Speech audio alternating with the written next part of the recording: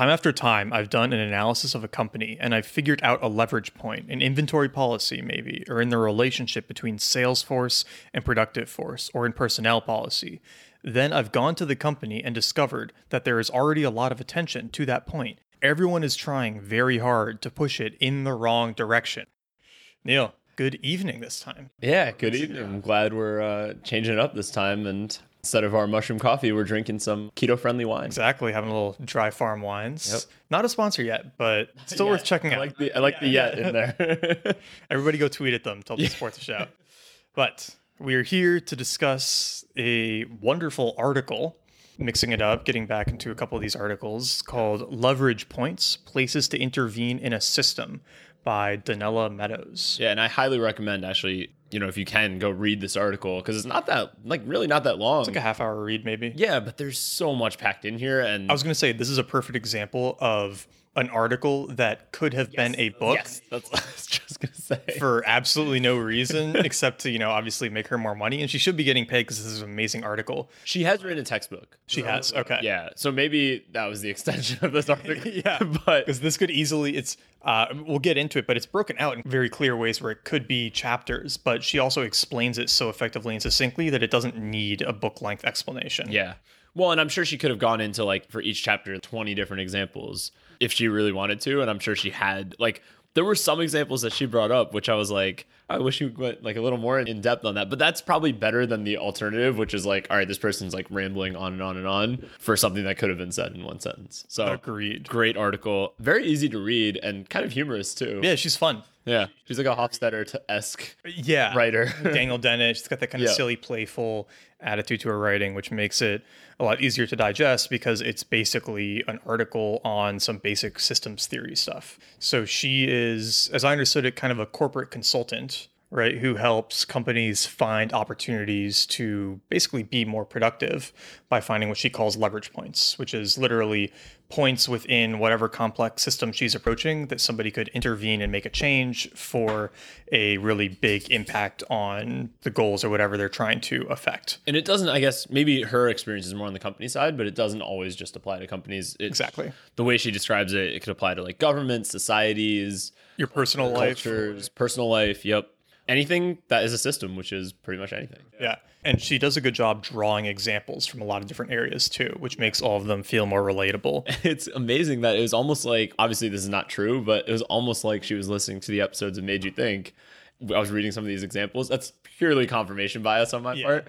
But there are things she talks about in relation to, that reminded me of the goal that we had done, right? That were almost from Way of Zen. Mm-hmm. That I think towards the end, she got more into that. There's some Buddhist talk. Anyway, there's a whole lot. I mean, principles, there was some examining the principles and some Elon Musk-esque thinking in here. Yeah, I was thinking that too. The first principles versus shuffling deck chairs kind of thinking. Yep. And the way she goes through it is, what you got from the intro quotation is the main problem she sees, which is that people try to change complex systems, but they're very frequently focusing at the wrong part of the system, or they're focusing on what could be the right part, but they're moving it in the wrong direction. Yeah.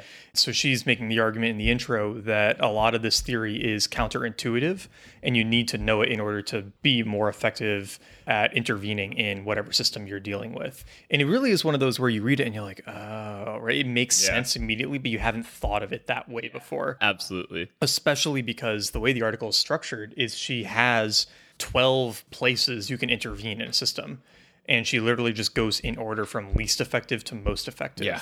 And explains exactly what it is, the typical example, and why intervening at that level just doesn't work very well, or eventually does work pretty well. It's also interesting, at least for me, when I first saw what was listed first, it was very counterintuitive. Yeah. It was very, very counterintuitive. Well, exactly for the reason she gives, right, which is that's where everybody puts all of their energy. Well, it's, I guess we'll get into this one. But yeah, it was very counterintuitive. And then as she goes more and more through them, tell me if this happened to you too, but I got a very much finite and infinite games type of feeling. Yeah. It feels very like you're moving from super finite player to a more pure infinite player. Exactly. It was like you were playing with the number, so sort of you're just playing within the rules of the game. Then you're looking at how to affect or maybe play with the game. Then they're playing with the boundaries of the game. And then transcending the game. And then almost transcending No, sorry. Then it was like transcending the game into the mindset that designs games. Then it was like transcending the mindset of the mindset or something like the last one was really interesting. The power to transcend paradigms. Spoiler. Yeah. No one knows what that means yet because we haven't gotten into because that's like built upon multiple. Yeah. And they should have read the article because they would have been subscribed to the email list. Exactly. Gotten a link to the article ahead of time, read the article, and then listened to the episode. They go to magethinkpodcast.com just in case they weren't already subscribed. Yeah. They can subscribe for next time. And we will send article. Well, actually, by now you would have gotten email newsletter number 3. Number 3 or 4. Yeah, right now we're at 2. So we're getting there. We'll be 3 will go out soon. Yeah, it'll happen. So should we jump into the places to intervene in a system? Yes, we should. And actually, maybe it would be helpful if we read them off once before we dove in. Because that's the way she has it in the article, where she gives the list and then she digs into them. But let's go through the list and then we'll start going through each one. Okay. And seeing how it all fits together. So the first, and this is in order of least effective to most effective. So first off is the constants, parameters, and numbers of the system. Next is the sizes of buffers and other stabilizing stocks relative to their flows. Then comes the structure of material stocks and flows, such as transportation networks, population, age structures. Then the length of delays relative to the rate of system change. The strength of negative feedback loops. The gain around driving positive feedback loops. The structure of information flows, so who does and does not have access to information. The rules of the system. The power to add, change, evolve, or self-organize system structure. The goals of the system. The mindset or paradigm out of which the system, its goals, structures, rules, delays, parameters, arises. And then finally, the power to transcend paradigms. But some of those are, at least when I first read the list from her, I was like, okay, I kind of get maybe half of these. Maybe like I think I know where she'll go with them, but once we start going through them, they all really make intuitive sense and really build on each other. Like one kind of leads to the next one. And the other thing that's very helpful is to understand that looking at these in simple systems can also help translate them to complex systems. Absolutely. So she used the example of a bathtub pretty frequently. Oh, yeah. So this concept of a bathtub came up in this other book I've read called Into the Cool. And it's also a systems book, but it's a systems book as it relates to evolution. So there's 2 authors, one who's like a systems scientist like her, and one who's like an evolutionary biologist. It's kind of written in a GEB type of way. Like it is a slog to get through, but it's fun. It's like a essay style, but they use the bathtub analogy for life, basically. Like you have input, you have output, just like in a bathtub, like a bathtub spiral, like the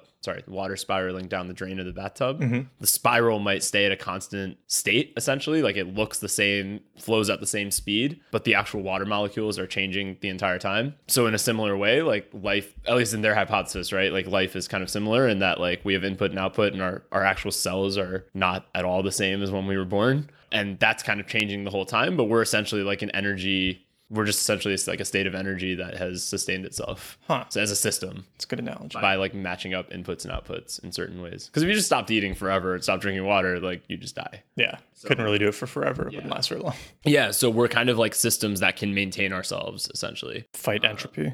Yeah. Well, at least for a period of time. Yeah, for a while. Until we lose. So yeah, so I'd seen the bathtub one before, and it is a really helpful analogy to think about it, because that is really like, I mean, it is a very simple system, but it shows all the major concepts. Right. And one thing that she highlights with the bathtub analogy is where she's saying that the bathtub is fairly simple, where it's got the water coming in via the faucet, right? So she says that there are 2 negative feedback loops or correcting loops, one controlling the inflow, one controlling the outflow. As in, it can add more water and water can flow out. Either or both of which you can use to bring the water level to your goal. But then what she highlights is that the goal and the feedback connections are not visible in the system. So if you were an extraterrestrial trying to figure out why the tub fills and empties, it would take a while to figure out that there's an invisible goal and a discrepancy measuring process going on in the head of the creature manipulating the faucets, right? Where it's like, we're controlling the bathtub, but if you just look at the bathtub system, it's not clear what is regulating the water level. Right. You need like us. And so that's part of the argument she's starting to get into, is that if you're just focused on how things are flowing in and out without understanding the broader context of them. What's controlling those things? Exactly. What's controlling them and influencing them. It gets a lot harder to know what is exactly going on in a system. Yeah. And she goes on to say to mentally change the bathtub into your checking account. So write checks, make deposits, add a faucet that keeps dribbling in a little interest, and a special drain that sucks your balance even drier if it ever goes dry. Attach your account to 1,000 others and let the bank create loans as a function of your combined and fluctuating deposits. Link 1,000 of those banks into a Federal Reserve system, and you begin to see how simple stocks and flows plumbed together make up systems way too complex to figure out.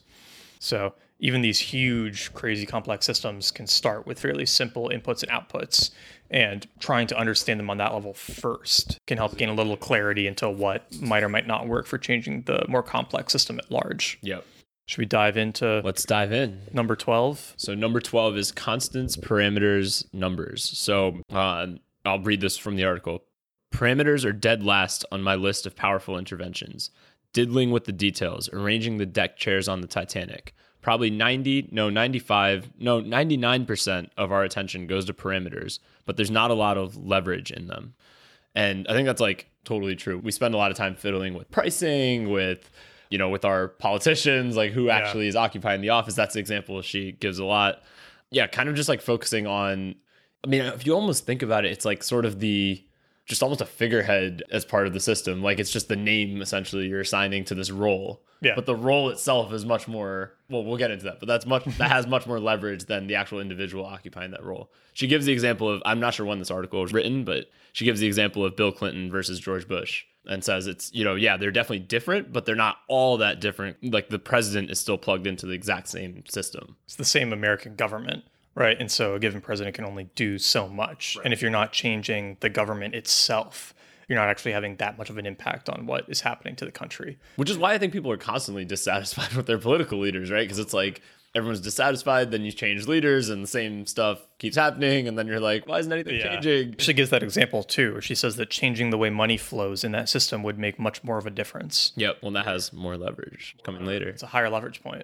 But yeah, I mean, this is a place that we all, I think, tend to focus, where it's easier to try to change little parameters and numbers and things like that instead of changing the broader context that they sit in. Yeah. And obviously, everything else that we're going to talk about is part of that broader context. But there's so many examples of this. One that came to mind for me when I read it was reading about the habits of successful people, right? Yeah. Where you're changing this like little parameter, like what time you get out of bed or which productivity app you use, instead of changing the much higher leverage things in your life that would actually get you closer to being that person. Yeah, it also reminds me of okay, I'm sure I haven't really looked, so correct me if I'm wrong, but I'm sure online there's like wars in forums between like paleo versus keto versus like things that have very slight differences, let's say, right?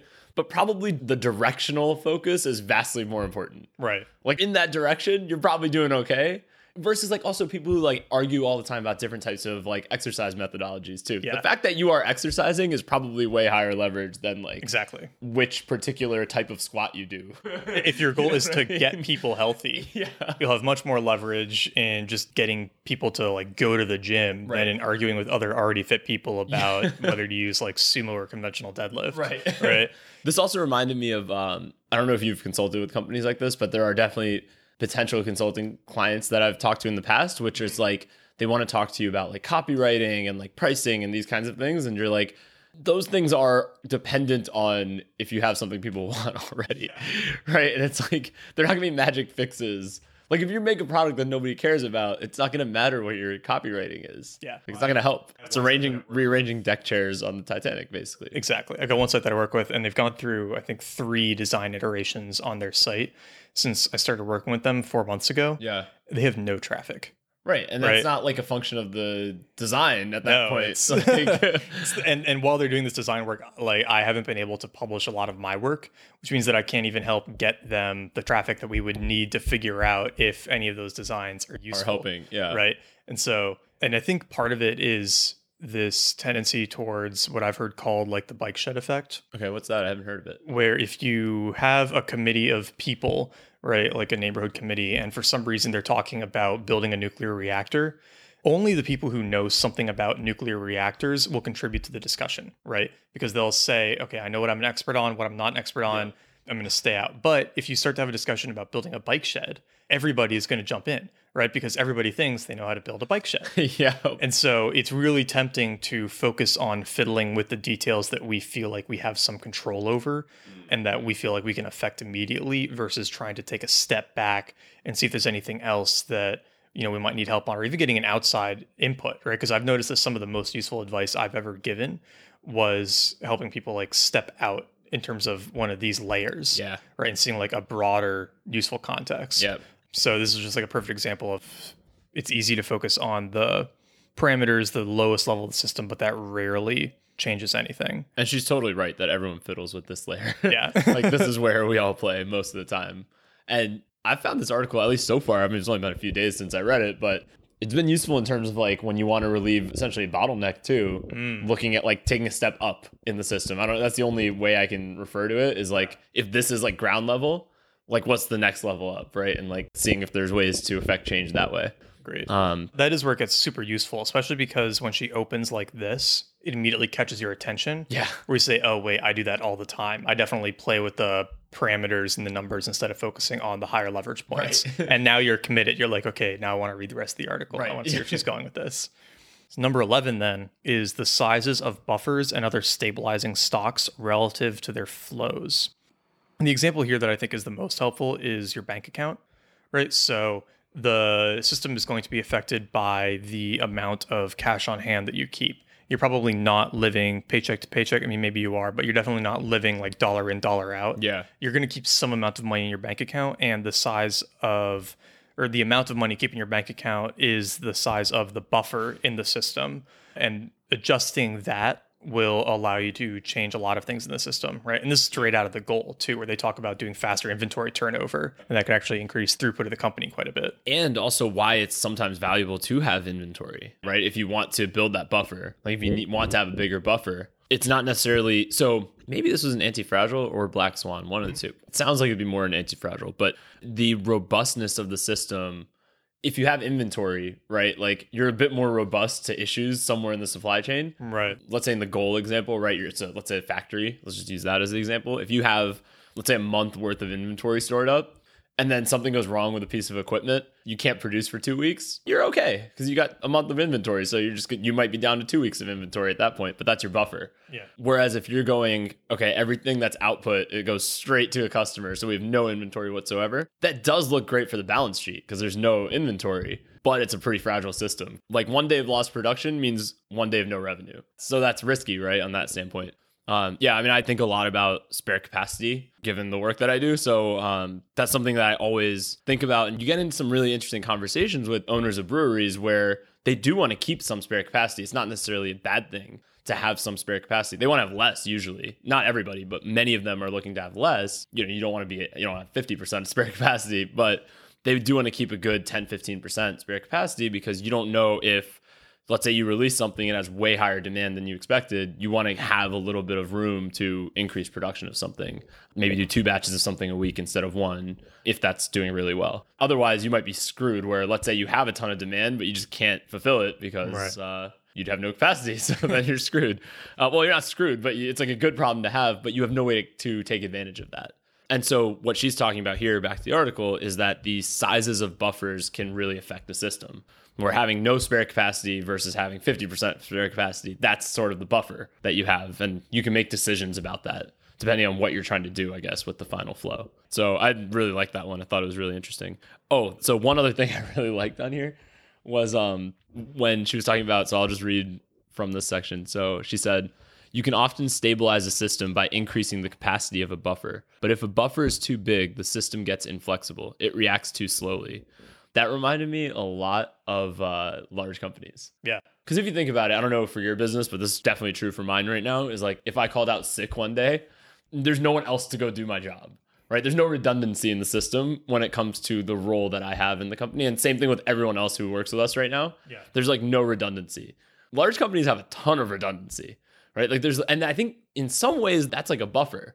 That's like somebody could leave, someone could retire, someone could get poached to another company, they could take a day off and the company's not going to fall apart. Mm-hmm. Whereas if you were out for like a month, your company might have some trouble. Yeah. Yeah. No, if I was out for a month, we'd be in big trouble, right? So Yeah, I think in some ways, big companies have just like their buffer has gotten too big. Yeah, it's part of why like profit per employee almost necessarily goes down as the company gets bigger because you're building in more redundancy and you have to kind of build in more internal structure to support the extremities of the system. It's also why companies get more bureaucratic as they get bigger. I mean, we've been talking about this a lot, right? It's like it's really fun to be in that sort of free-for-all stage, but it's also really hard to scale in a free-for-all stage. So you need to put structure, and structure inherently creates rules. Well, it is rules basically. And that reduces your like openness to creativity because you just have a system at this point. Right. Yeah. So it's this trade-off you make. Right. And then you've also got more to maintain because a buffer is also a liability. Right. Where if you're trying to keep a certain amount of cash on hand and, you know, pay out a certain amount in payroll, right? Like that is also a buffer that is then kind of a necessity. Right. It's like when you're working for yourself and you can just like stop taking income for a month and be fine. Right. You suddenly can't do that anymore. Right. So yeah, you can't do that with your employees for sure. Yeah, exactly. That's usually frowned upon. Okay. So the next one is the structure of material stocks and flows and nodes of intersection, such as transport networks, population aid structures, flow of nitrogen through soil. This one feels less, it's not as immediately interpretable to the business case. The business case is there, but it's easiest understood with the plumbing example she gives, which is that in a building, if you want to save water or electricity and stuff, the best solution is to have a really efficient plumbing or electrical layout. Right. And if you've got, you know, for example, you're trying to get a certain amount of water through the building. If you've got too small of pipes, it's just like not going to happen. Right. Or if you've got tons of electrical redundancy, you're going to waste a lot of energy. And so the best solution is to lay it out right in the first place. And if that's not an option, then to rebuild it. You're almost never going to get a better version by iterating on what already exists. You kind of have to start from scratch with the stocks and flows because it's just too hard to kind of build it ad hoc. You can do it for a little bit, but eventually you're just going to have to start fresh and redesign the whole thing. It's really hard to put band-aids on this type of thing. But you can do this with business too, right? Like it's probably easier to understand from a top-down system, like in any system that's designed from a top-down. So like obviously like authoritarian economies, but also just like how, let's say how alcohol money flows in the US is a really good example of this, where like certain states have like maximum amounts of beer that can be purchased by a person or by a distributor or like certain distributor, like you can't have two distributors in the same market in some states. And like in some states, the distributor is the only one who can end the agreement, not the brewery. So there's like all these different rules that have been set up that govern the flow of the money and that I almost view as like the pipes. Yeah. Right. It's like you want wider pipes, like then either don't have a limit to these kinds of things, right? Or if you want to have slower pipes, you contract the limit even more, right? So you can't sell as much per day or something like that. Like I feel like top-down systems have these pipes that are put in place and you can probably play with those. But yeah, like bottom up type of like free market type of systems, it'd be really tough to play with this variable in business, right? One example I was thinking of internally is like productivity systems, right? So like project management, team management, how you do all of that. What time you have your meetings, or if you have meetings, do you do stand up? Do you not do stand up? Like information flow. Yeah, information flow and like team collaboration remotely. It's hard for that to develop organically in an organized way. You kind of need someone to come in and say, okay, this is how we're doing things. And then when that starts to break, create a new system, where it's kind of like, I think that's a great point. This is maybe from the Evernote founder or someone, the rule of 3 and 10, where it's like your company structure and how you manage everyone will break every time you're at a multiple of 3 or 10 in terms of employees. So going from 1 to 3, you're going to need a new system. From 3 to 10, you're going to need a new system. From 10 to 30, you're going to need a new system. 30 to 100, you're going to need a new system, right?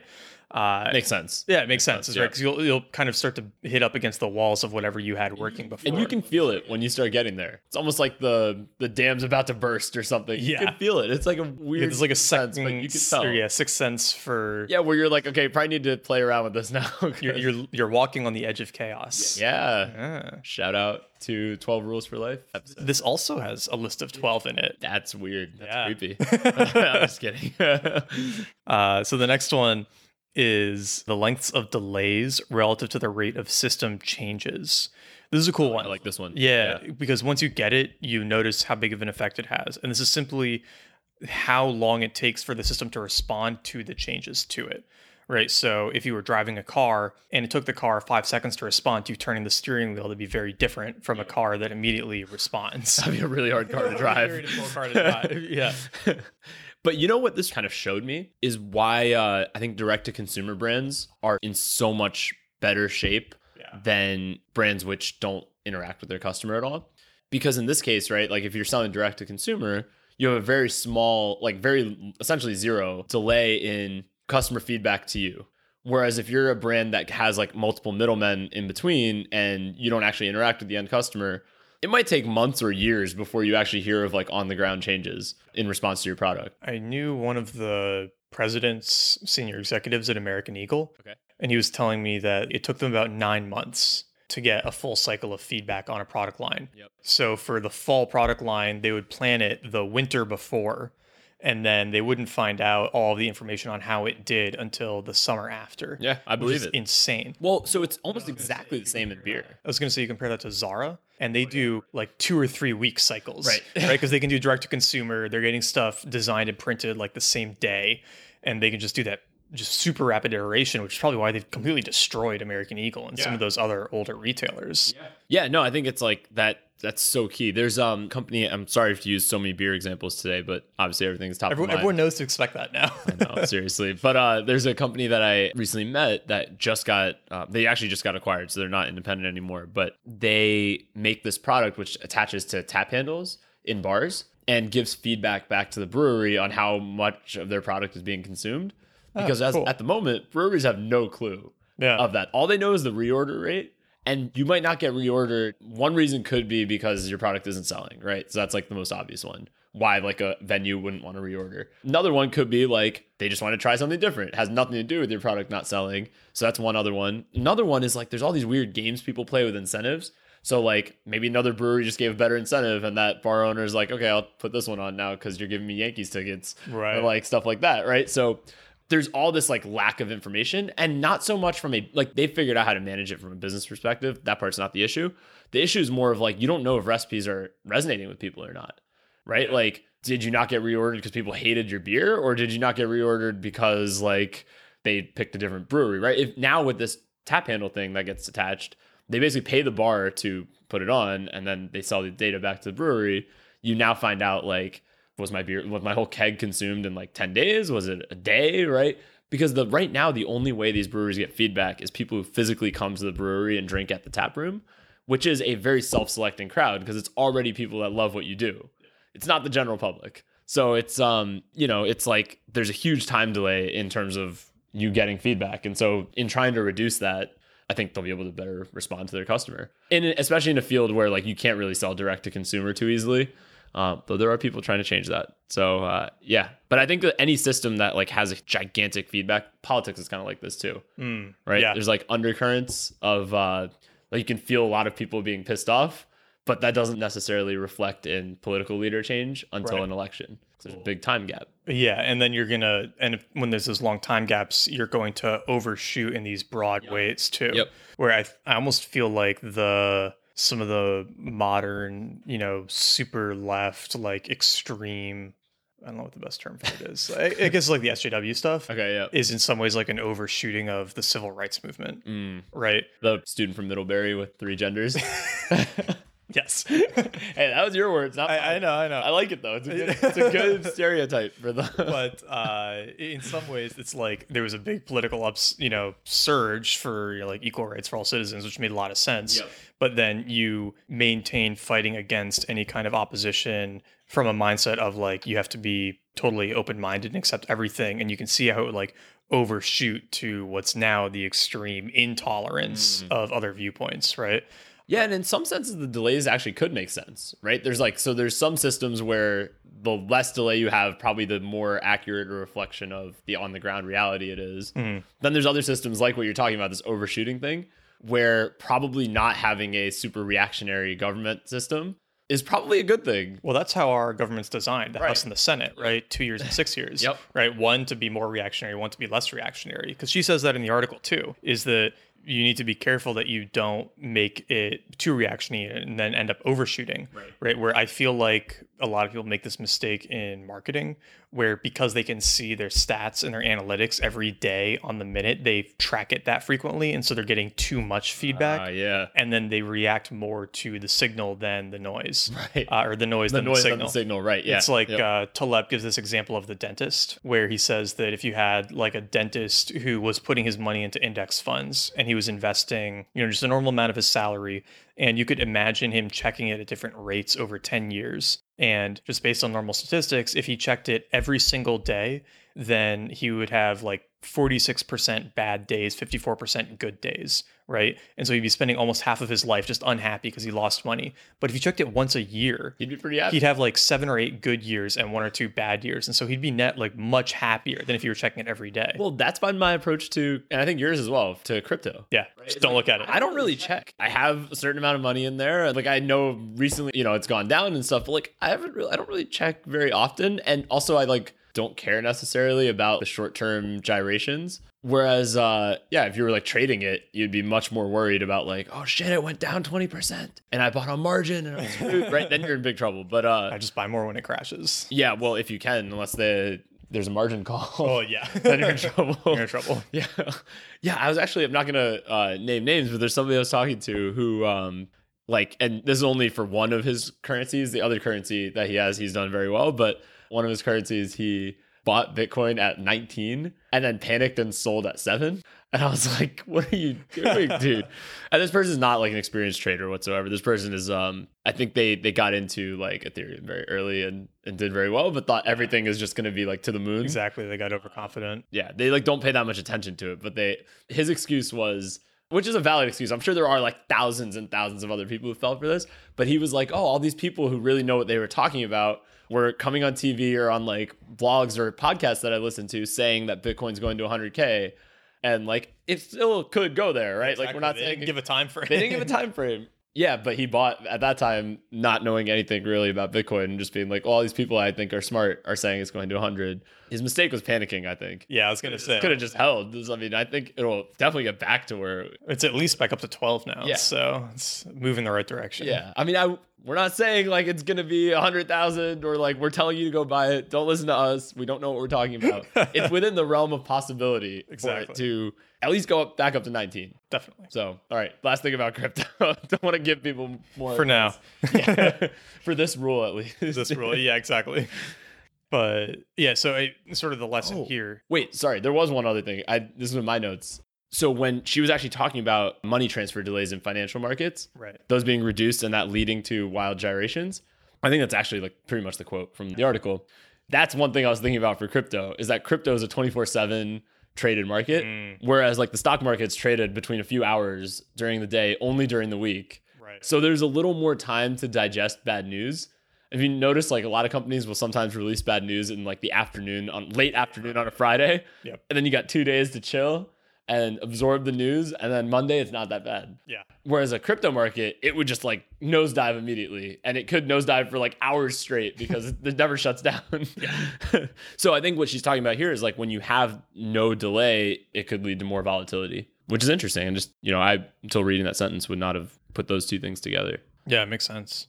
So I guess the lesson there is figure out what in your system needs to change in terms of information delay, whether you need to get information faster or possibly slower, right? I mean, I tell this to people doing blog stuff all the time, like just stop checking your analytics. Yeah. Check it every week, right? It's also like when I'm sure you've seen founders or no founders like this too, who like panic their whole team for like the littlest thing that happens because they're giving like the immediate feedback. It's like, oh, this investor said this, so we need to like start doing this, or this customer gave this. It's like, take a step back, maybe slow down. Maybe you can think about that, but don't like distract your whole system based on this one thing that this one customer said out of like your 1,000 customers. Exactly. Like, you know what I mean? Just kind of like quell the monkey mind a little bit. Maybe be the buffer a little bit. Yeah. In that sense. Yeah. So yeah, you're right. It could be slower. It doesn't have to always be you want to increase or decrease the delay time. Well, and actually on that note about buffers, that's something that I think is just like a super useful rule for business too, where there's like that temptation to run your burn as aggressive as possible and like spend money to keep growing it, but that reduces your buffer so much that then you stress out about like everything. Whereas if you keep a relatively large cash position and you can pay a few months of payroll even if everything goes to zero, right, you're just way more chill about everything. That's a lot of the good, well, we'll see if it's good or not, but at least what I perceive right now as good advice gotten on like doing fundraising is like fundraising sucks. And so if you're going to go do it, raise enough that you do not have to worry about cash for like the advice I've gotten is there's almost no great company, that isn't sitting on a large pile of cash because that allows them to go be opportunistic, right? Of like, if there's an opportunity that pops up, they're not now worried about like, where am I going to get a loan to go like pursue this opportunity? They just go pursue the opportunity because they have enough of a buffer to go make that happen. So it's like the spare capacity thing. Yeah. It's like having that spare capacity to take advantage of those high demand opportunities. Right. When they come up. Yeah. Apple's sitting on what, like 100 billion? Oh, I think more than that. More than that. Yeah. Especially their overseas reserves. Yeah. I think when you include that in, it's like hundreds of billions. Just crazy. Bananas. It's like a country. It's like a big country by itself. Bigger than most countries, I'm sure, in terms of annual GDP. Yeah. Okay. So then the next one, number 8. Is the strength of negative feedback loops relative to the impacts they are trying to correct against. And we should be really clear here. A negative feedback loop does not mean bad. Yeah. It means that there is a feedback loop that is self-canceling. So it's a system that can turn itself off, essentially. And she gives the example of a thermostat, which is, the goal of a thermostat is to keep the temperature in place, right? The room temperature. So what that can do is that if the temperature deviates away from room temperature, it turns itself on by expanding the mercury in the thermometer, or whatever system it's using, that, activates the heater or activates the cooling. It brings it back to room temperature, and then it turns itself off, right? It's a self-destructive loop in that sense. So it actually came up in Way of Zen. It did. Yeah. In relation to human, I guess, emotional regulation. Yeah, emotional regulation, right? If a thermostat was trying to keep the perfect temperature all the time, it would just constantly be turning off and on like crazy. That's not healthy. Right. Right. It's not kind of like trying to stay perfectly happy or perfectly calm all the time. It's like staying within a range. You want to be in the range. Exactly. Yeah, I thought this was really good. And also thanks for giving that qualifier about negative feedback loop. Yeah, I always forget that. Yeah. I always forget that. I think like, negative, bad, positive, good. It's like, well, no, there's a lot of good negative feedback loops, right. A lot of bad, positive feedback loops. I did like also that in relation to that, she brought up this, I'll read out the quote, but this is from the article. One of the big mistakes we make is to strip away these emergency response mechanisms because they aren't often used and they appear to be costly. In the short term, we see no effect from doing this. In the long term, we drastically narrow the range of conditions over which the system can survive. One of the heartbreaking ways we do this is in encroaching on the habitats of endangered species. Another is in encroaching on our own time for rest, recreation, socialization, and meditation. So I really like that because it's like, it's easy. I was thinking, from a company perspective or from like a, even a government perspective, it's easy to like look at a program that's like not really giving a ton of value in like the immediate everyday kind of thing. But it's almost like a black swan prevention type of tool, right? It's like something that you would use if things went to shit or if this exact certain situation happened. And it's like most of the time you don't need it, but when you need it, you really, really want to make sure you have it. Yeah. So it's like species diversity, for example, right? Doesn't matter most of the time. Like 99.999% of the time does not matter. When you have an existential crisis where you lose a lot of biodiversity, you really want to have that there as a bank, or you need you, not meaning like you as an individual or you as in like a omnipotent creature, but essentially the system needs a mutation or a certain type of gene for life to continue. It's really good to have that biodiversity to draw on. So yeah, I mean, and then the rest recreation thing is kind of like obvious, but it's like if you burn the candle at both ends, like you will have a breakdown. Exactly. And I think the problem she's highlighting there is that there is not a strong negative feedback loop to doing that damage, right? Working an extra couple hours a day, you don't have that same automatic corrective thing like a thermostat. Right. It's easy for it to compound and compound and compound. Right. Or if you just keep killing off creatures, right? It's like, you don't notice. You don't notice it till it's too late. Yeah, exactly. Well, it's kind of like also with like monoculturing for farming. Mm-hmm. It's a perfect example. Yeah. Actually, that's almost a case where it actually helps in the short term to monoculture. So when we monoculture, I mean using like, let's say there's many different species of like tomatoes out there, right? We all use most of us use like one species of tomato because it has the highest yield and it grows the best in certain conditions in areas where tomatoes grown. And that's in the short term really good because you don't have like variation in the yield. You actually maximize the yield as much as you can for normal conditions. But it's really bad if those conditions change in any way, shape, or form. So if there's like a parasite that just affects that species, you have all of a sudden no more tomatoes. It's not that like just that one type of tomato is gone. All your tomatoes are gone.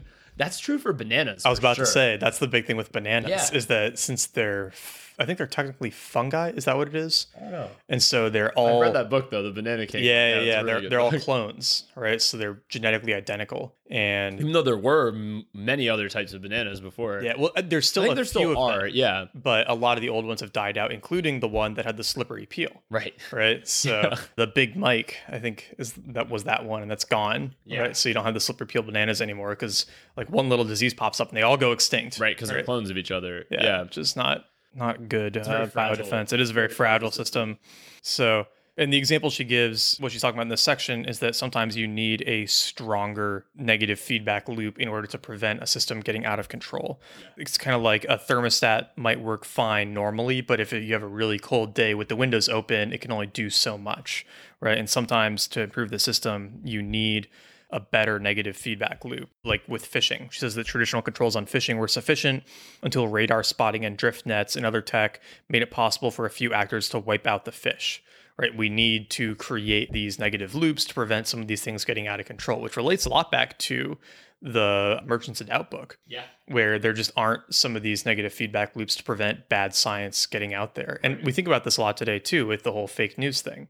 Right, where it's a legitimate problem. There is fake news getting spread by certain organizations, and it does extremely well on Facebook and other social media. And there's not really a corrective system in place. There's also no corrective system on the system, like on Facebook. Yeah, well, that's what I mean. It's like Facebook has done a terrible job of managing it. It's also kind of crazy to expect Facebook to manage it, if you think about it, right? I got an article brewing about this, Nice. which is sort of like the brewing reference too. Thank you. No, I'm just kidding. Well, it's this question of, who do you trust to make those decisions? Right. Because there are probably people at Facebook who would say that talking about biological foundations of personality differences is fake, right? Or is like bigoted. But it's just like science, right? But so we don't want that person running the controls over what can and can't be put on Facebook. Right. Right. But then like, who do we trust? And I mean, it's good. Like I trust myself, right? But I know there's somebody out there who doesn't trust me to do it either, right? Exactly. Because I'd be like, no, like Obama wasn't spawn of Satan. They'd be like, no, right? But it's kind of like, well, who does get to decide, right? Well, I think that is like literally the purpose of government. Yeah, like, literally is the purpose of the government. Is that, I know what you mean. It's not perfect, but like we don't want them censoring stuff. No, we don't, because it's fine today, but then tomorrow, right? It's a slippery slope argument. Then. Yeah. And then you run into it's like it's easy to say, well, okay, so just censor things that aren't true, right? And then it's like, well, okay, but what about the things that might be true, right? Or that people just disagree on. Or people disagree on, right? Like, where do we draw the line? And it's kind of like, are you familiar with the Veil of Ignorance, John Rawls? No, you can explain it. Where it's basically like, it's a thought experiment that says the way to figure out the best form of government is to imagine that you have to pick a form of government without knowing where you will stand in that government. So it's like, it's easy for, rich, young, well-educated people to say like, oh, we don't need high taxes and welfare and all this stuff, right? But it's like, well, you already know that you're a rich, well-off person. Right. Yeah. Right. And so the way to think about it is really like, you have no idea if you're going to be where in the game. Exactly. You have no idea if you're going to be like the richest person in society or like a one-armed, uneducated person living on the streets, right? So which society do you want not knowing where you're going to play out? And it kind of... That's a really interesting thought. It's a great thought experiment. I love it. And I kind of have to think about that with censorship too, right? It's like you not knowing who is going to be the one like writing the censorship code. Yep. What do you want influencing it? It's kind of like what the Constitution was for too. It's like how the people who wrote the Constitution, most of them were like very noble, pretty wealthy, quote, freedom loving people, right? Like, but they had to write the rule book assuming it's not like, it's obviously not going to be them in perpetuity. So that's sort of why there was a rule book, which I think she gets into as well later on. Yeah. Like about how it's like the rules of the system. Yeah. Exactly. Is a big one. No, but you're right though. It's like, who would... Yeah, what do you think about the media side? Like, I think we're going to do an episode about this at some point, but yeah, we've been talking about it. But like, this is the hardest thing for me is that when I go through that thought experiment, all I can land on is that Facebook shouldn't censor anything. Right? Yeah. They should censor. Which is why I actually like Twitter in a lot more ways than Facebook, because it's not, I think they do have a bit of an algorithmic approach now, but it's much less. I think they should censor hate speech. Yes, right. No, but I'm saying like Twitter is still much more of like a timeline, like a true timeline than Facebook. Closer. Whereas Facebook, like I don't know about you, I hardly like see different people's. Like I only see a few people's posts on there at this point because I don't really interact with too many people. I haven't looked at my newsfeed in months. Yeah, well, I know you're smart about that, but I only interact with certain people on Facebook, so I only see those people, and like I'm friends with a lot more people, but I just don't see their stuff. Whereas Twitter, like, I mean, there's people who I never interact with, but I always see their tweets because it's just a timeline. I think it's a way more social of a network in that sense. It's way more free information. Free flowing, like stepping into the stream. Yeah. But I do think, though, like expecting Facebook to regulate themselves is kind of like expecting a tobacco company to regulate themselves. It's like, I'm sure there are people within Facebook who want to do the right thing. Just like I'm sure tobacco companies had somebody in their R&D department who was like, hey, we should probably figure out like how to do this more safely. Yeah. Because we're killing a lot of people. And they're probably like, oh, just go play in your corner. Here's some more budget to do some experiments. Just try to make it look like there's less smoke. Yeah. So like, I don't know. I kind of always think about that for Facebook regulating themselves. It's like almost like very naive to expect them to figure it out on their own, because like there might be people, as Zuckerberg has like hired a whole bunch of people to like solve this. I'm sure there are people who want to do the right thing, but like the system itself is designed to make money. So like whatever is going to make money is what they're going to do. That's the thing. It's like drawing from this article, you have to, people are talking about changing the parameters, right? Changing what is allowed to be shared. Yeah. Or I guess that's kind of like the rules, but it's really like changing what shows up in your newsfeed, kind of the parameters. Whereas what you really have to do is change like the conceptual level, or like especially the rules and how they make money, right? Where you have to think about, I mean, this is quite a bit higher on the list, I think, but if we're looking at the rules of the system and the goals, right? That's probably the biggest one here, is what is the goal of Facebook? Right, of course. Yeah. And the goal, it's a company. The goal is to make money, right? That is the goal, That's right? the goal, yeah. Check that episode out if you're unsure. I mean, and so they have to. Unsure. Yeah. No, I thought their goal is connecting the world. Yeah, exactly. Right? Yeah. Like, fostering true connection. It's like, no, they have to make money, especially now they're a public company. Yeah.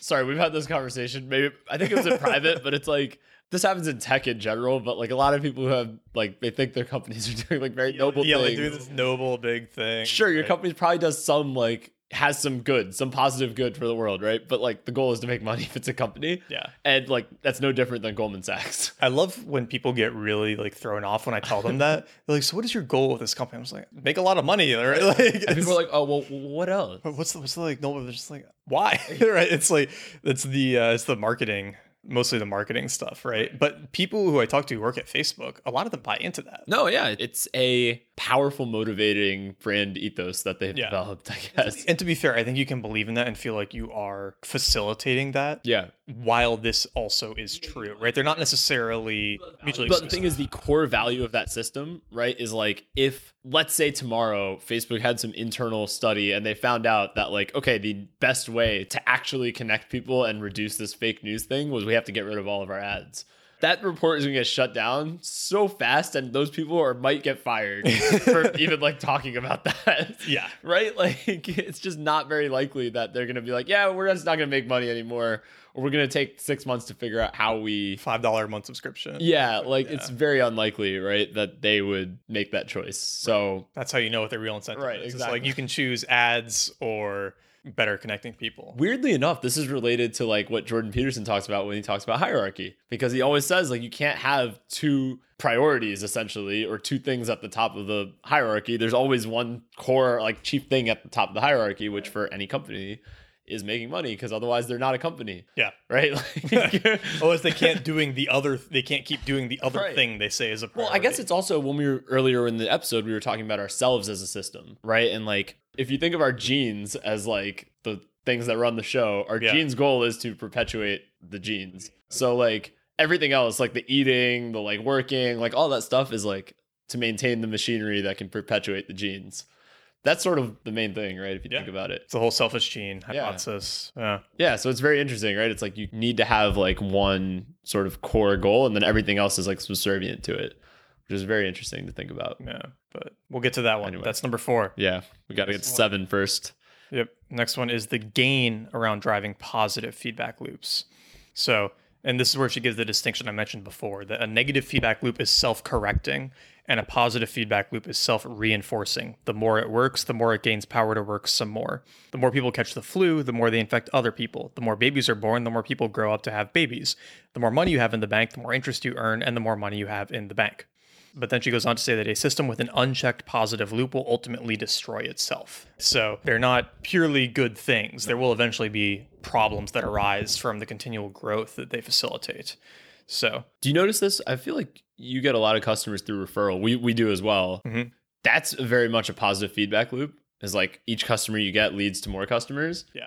And it's a great thing, but sometimes you also need to like keep it in control because like, your system can get bogged down by growth. Yeah.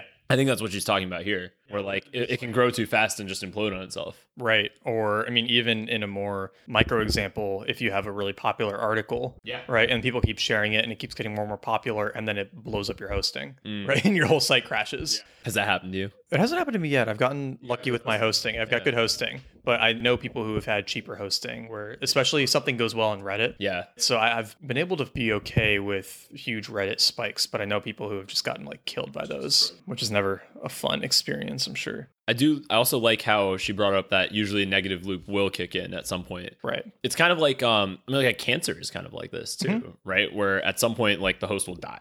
Yeah. Right. So the cancer can't keep growing forever. Yeah. That's like the example she gives. The epidemic will run out of infectable people, or people will take increasingly strong steps to avoid being infected.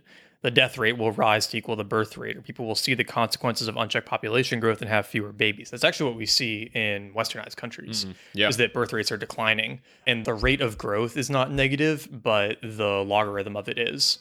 So the acceleration in growth is declining. That could be for other reasons, though, too, than people just seeing like... Well, I think it's because when you're rich and healthy and your babies aren't expected to die, you have fewer of them. Yes, right? which makes total sense. You don't need to like gamble as much. And you can invest more in each baby, which means you don't want to spread it out over. Well, and probably also the working longer too, right? It's like with women in the workforce, they're having kids much later. Right. And so you start having kids at 30, 32 instead of 24. Right. And so you're just going to naturally have fewer that way. There's just less time. Yeah, it's just less time to do it. Yeah. More people putting off their careers for marriages. I mean, how many of your friends under 30 are married? Not many. Yeah. It's like not a normal thing. But you go back to our parents' generation or generation before, that was like expected. Yeah. It was like weird if you weren't. It was weird if you weren't. Yeah. Oh yeah, there's like the rich get richer thing that she talks about here. Oh yeah, that distinction is really interesting, where she basically says that anti-poverty programs are a waste of time and that we should instead create more counters to the positive loops that create wealth inequality. Yeah, that was interesting. Yeah, because kind of what she's saying is that wealth inequality isn't so much a function of people at the bottom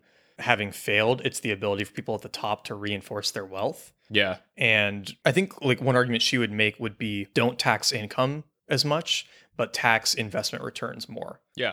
Right? Because that would be a way to weaken the positive feedback loop while not necessarily hurting people at the bottom. Right. Because it'd be like passive, especially the idea of like having money increases the amount of money you can make kind of thing. Like I could definitely see that being, well, actually, interestingly, the UK is doing some stuff like that. It might get messed up soon, but at the moment they have this where there's a strong distinction in capital gains between if you started a company or it's a passive income. Uh-huh. So we don't distinguish between that. So if you sell your company in the US, and I think if you've had it longer than a year, you pay capital gains tax on that, whatever you made off the sale. Yeah. And that's the exact same as you'd pay if, you got a dividend check or an interest check or something, right? And in the UK right now, you pay half the rate if it's a company you started. So if it's an entrepreneurship and you have to have an active role, like you can't be like, oh, I invested in this company. Yeah. It's like you have to be both a founder and an officer, and you have to have been there longer than a year, and it has to be greater than 10% equity. There's like all these qualifiers,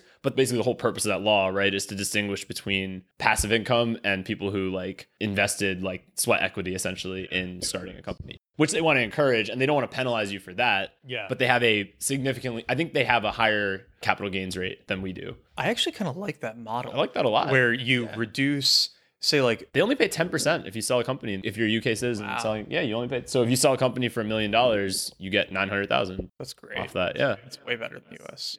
Well, ours is 20, but it's 20 whether it's a dividend check for $1 million or you started a company and invested like 5 years of your life. I was going to say, I mean, I like that idea a lot where we pay more taxes on investment returns and luxury goods and significantly less on income and essential goods. I think that makes total sense. Yeah. Taxing income never made that much sense to me. Just Yeah. regular income, because it's kind of like, I always thought about it if like, okay, tobacco tax, right? Like we just did the tobacco book, so I'm thinking a lot about that too. Yeah.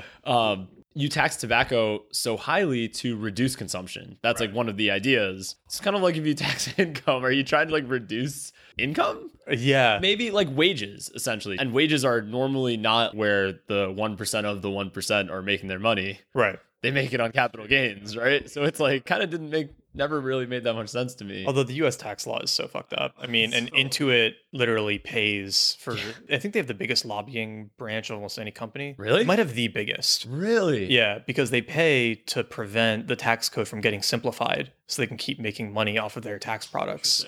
Because if we just had like there have been multiple motions for the government to send you pre-filled tax forms. Right. Well, even Herman Cain had that whole 999 thing. That was have you ever remember What that? was the 999 thing? Oh, it was 2012? Yeah, I think that was when he ran. Yeah, so it was 9% income, 9% national sales tax, and 9% capital gains tax just across the board. I mean, it was not going to be enough to make up for the lost income, but the idea was essentially, I guess the directional idea, right? Not the specifics, but the directional idea was lower income tax, add a national sales tax, so now you're taxing consumption. Right. I think you were excluding like grocery stores and like basically like a bunch of essentials you exclude, and then also like lower the capital gains. So I think like it was too simple, but like the direction made some sense, which is like make it easy. The movement that's been done a few times is for the government to mail you your 1040 filled out for you. So you just sign it and send it back. That would be They've awesome. tried to do that multiple times, but Intuit blocks it. How would they do that? Unless they change the other rules.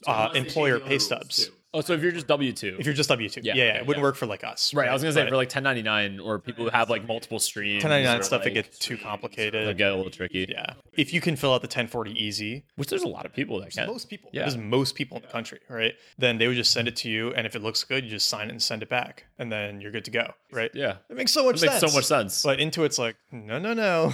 We would like to keep selling TurboTax. So And I hate like shitting on Intuit because like I like QuickBooks. I was gonna say I love QuickBooks. Oh It's a yeah, great product.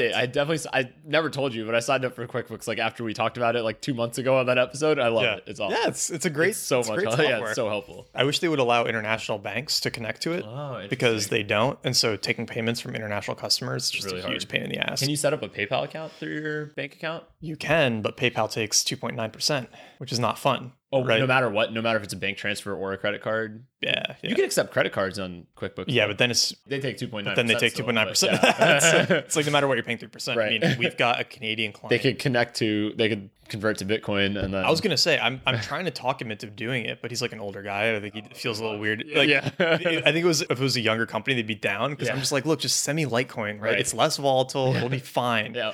But they don't want to do it. So we did PayPal once and we lost like $400. Oh, on the right? on the Because fee. it was a $7,000 like transfer. So I mostly do obviously now we're getting really into the weeds, but I mostly do bank transfer.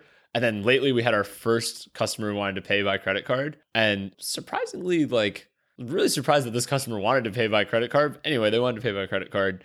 And I did it through QuickBooks, actually. It wasn't international, it was domestic. And then I charged them the fee because I was like, well, we normally don't do credit card, but we'll do it. But just in our margin, we're not accounting for this. I also was thinking that they would revert back to bank transfer if I brought that up, but they didn't. They were just like, okay, fine. Like, it's no some big people deal. will prefer it for the convenience. Yeah, because the fee was like a significant amount. It was like a few $100. Yeah. I was just like, I'm not eating that. Like, that's a lot. Exactly. Especially for us, because like, I mean, we pay out a lot of what we collect, right? So Right. I was like, I'm not paying that out of my margin. Yeah. You can pay for the convenience. Yeah. It's like when you buy a Ticketmaster. And it was a big enough right? company where I knew they were just going to be like, They're like, whatever. Yeah. Yeah. Big deal. Yeah, you're right though. That's an interesting thing is like QuickBooks, they need to start taking international payments. I know that would be very helpful. But yeah, so for the positive feedback loops is basically saying like look for leverage points around birth rates, interest rates, erosion rates, success to the successful loops, any place where the more you have of something, the more you have the possibility of having more. Yeah. And those are the areas you might need to correct or put in limits around. And it sounds like one thing that she doesn't explicitly It say also I don't depends what the think. goal is too, Yeah. right? Of the system. So it's like You might need to add it too. right. I was going to say the goal of a society is very different than a goal of a company. Yeah. So your goal of society might be you want to reduce income inequality. Let's say that's a pretty noble goal. goal of your company is you want to grow, like you might want to, not every company, but you might want to grow as fast as you possibly can. So you create positive feedback, right? You create them, right? Right, exactly. It's like, actually, here's a good example of this. So for Growth Machine, we give referral bonuses to friends who refer clients to us. And what it's up to now is like if somebody sends us a contract, we will give the person who refers it 20% of the first month's revenue on the contract. So it's like most of our projects are in the 7-8K range. So somebody sends us something, they can make like $1,500, $2,000 off that recommendation. Which is great. Yeah. A lot of my friends who run similar businesses will do a smaller amount that they give out every month of the contract. Yeah. Right.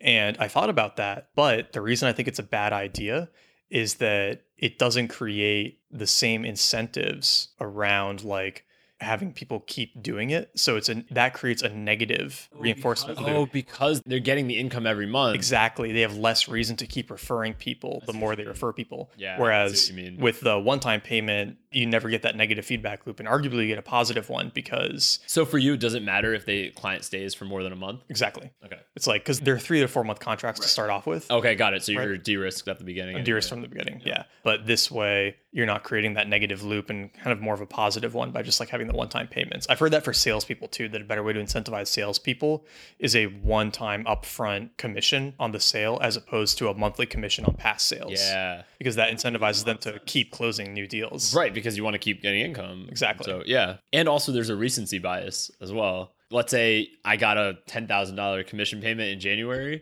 and then in February I didn't sell anything. I'm going to, even though I might have the money in the bank from the 10,000 one, if I was still getting like, let's say 3,000 a month paid out, right? I'd be like, well, I still have that 3,000 coming in, you know, instead of like, well, I got no income last month. Right. So I should probably step up this month and sell more. We're not good at spreading that stuff out. Right. We just think like, well, I made 10K in January and I made nothing this month. So that actually, I did work with a company, they were like a consulting client back in like 2015 that did it that way, the way you're describing, which was like you got paid out your commission on whatever deal you brought in, you got paid it out right away. And it was like, because their contracts were minimum 12 month. So, but you got your 12-month commission, even though their clients paid month to month. Right. Well, they paid monthly, but they were locked in for 12 months.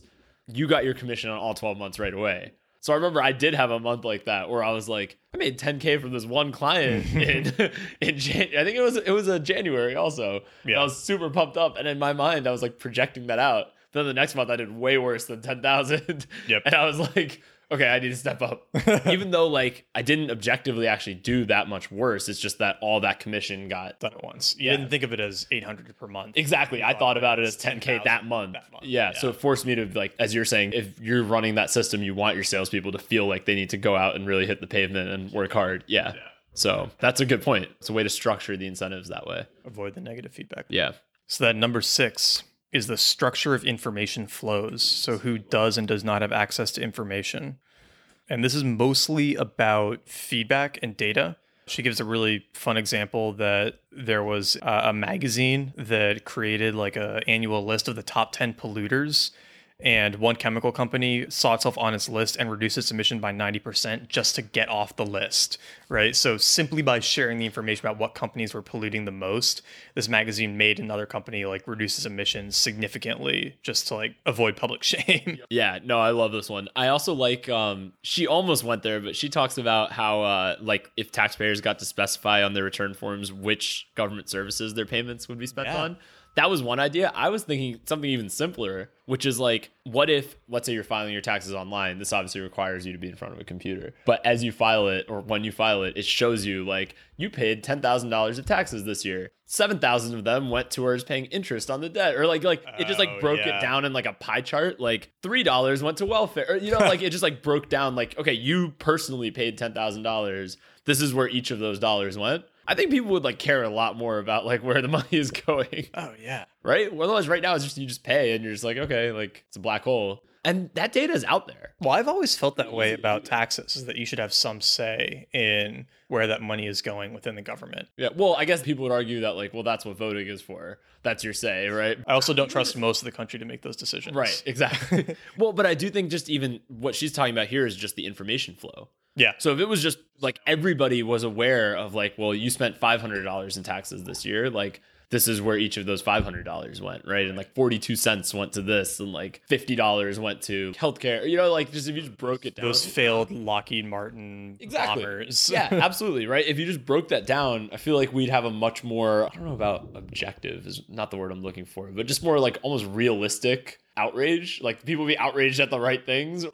Or maybe they'd be surprised too. Like I think there's a lot of talk around like how much like waste there is maybe among certain segments, people say, for welfare recipients. Like, oh, there's all this welfare fraud, and like, you know, the food stamp people are just like stealing all of our money. And it's like, you really look at the amount of dollars that is, let's say it's all a waste, like just even assume that, which is totally not true. Let's say that's true. Like dollar value wise, that's like nothing of the federal budget. Like food stamps don't cost anything relative to like what other things cost, like relative to like healthcare and relative to the military and relative to the interest on the debt and like all these different things.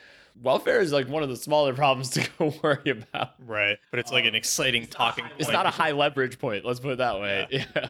Whereas like reducing military spending by 10% would be massive. That would free up so much money. So yeah, anyway, that information flow I think would lead to a lot of change, or a lot of maybe different feedback. Or like more action possibly. Or maybe same amount of action, but different directions.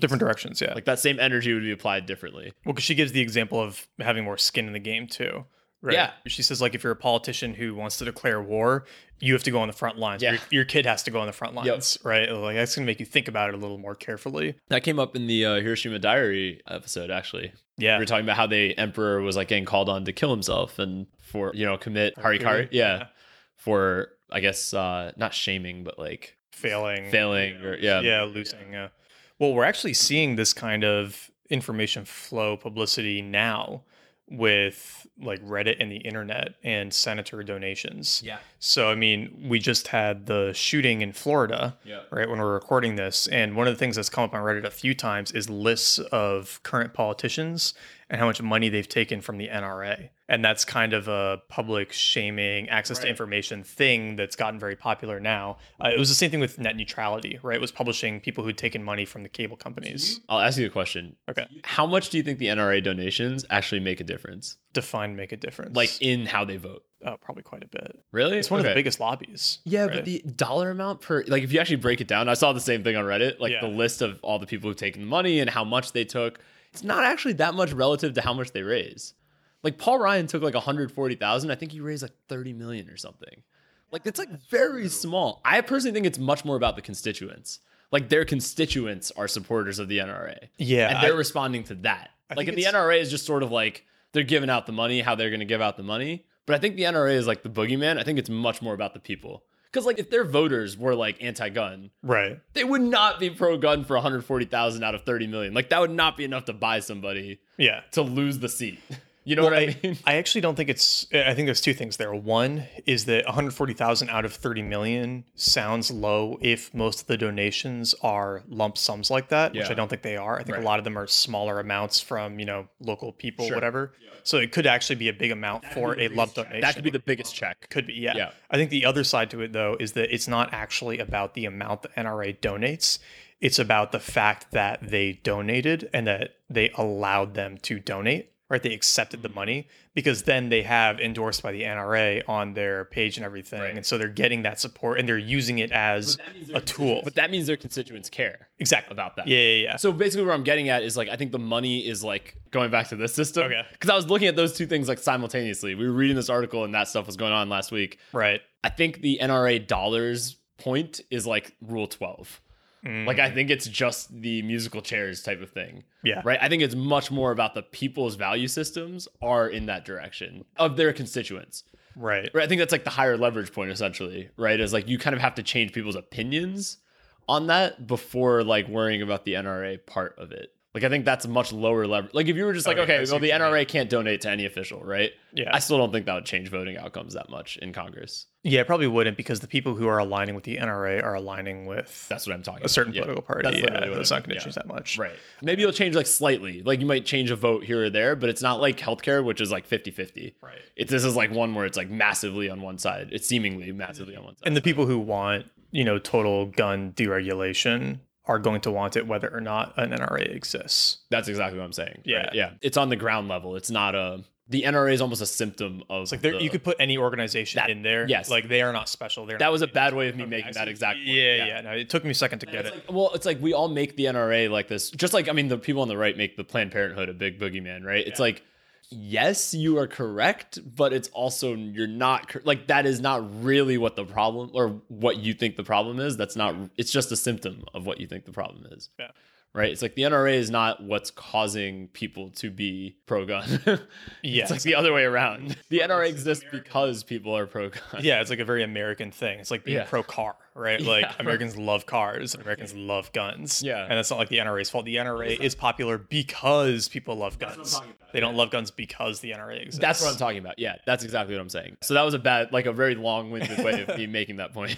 I find the whole gun debate like really interesting. Yeah, so do I. I find it so difficult to, one, have a coherent discussion about it, or to have a civilized discussion about it. There's not too many. And two, it's like, it's really a good book about it. That's like a coherent, like in the middle, like these are the two sides. I don't have a good book, but have you read Sam Harris's The Riddle of the Gun? Yeah, it's a very good article. That would be a cool episode. That would be a cool episode too. Yeah, that is a fantastic article. I don't know about you, I'm very undecided on like the whole thing. I don't know if there is a right answer. I'm the same. I mean, Cosette and I were talking about this the other night, where it was like, it's too hard to do it in New York, but if we move to Austin, like I'm 100% getting a gun. Yeah. Right. Just because we talked about this on we talked about it. Like, so would I. I mean, New York, it's almost not worth the hassle. Yeah. Well, depending on how much shit hits the fan, maybe we'll be looking at this on hindsight. Yeah. In hindsight, like, we should have got the gun. It was worth it to go through those hoops. Anyway, at the moment, it doesn't seem worth it, but yeah, in Austin, it would be pretty easy. Yeah. Right. And it's honestly, it's stupid not to. It's insurance. Considering the game theory, right? Yeah, it's like, if shit hits the fan, everyone else is going to have one. Yeah. Right. You want to be the one guy who doesn't have one. You want to be the one guy who shows up with a knife, right? And you don't even have water, so you're going to need one. Dude, I've got 5 bottles of wine now. Okay. You can trade those for water. You can trade those for easily. Water. Probably. That's like cigarettes. That's like cigarettes. Yeah. I don't know how much people are going to care about staying keto and low carb in the apocalypse, but it'll last for like a week. It's like everyone holed up at Ben Greenfield's estate. But oh man. But yeah, I mean, this is like it'll be fine in a month for us to be talking about this. I think if we're talking about this right now publicly, we'd get shit. But would we? The gun debate, it's so hard. I mean, and it's so interesting watching the online discussion because I follow a pretty even balance of conservative and liberal people now.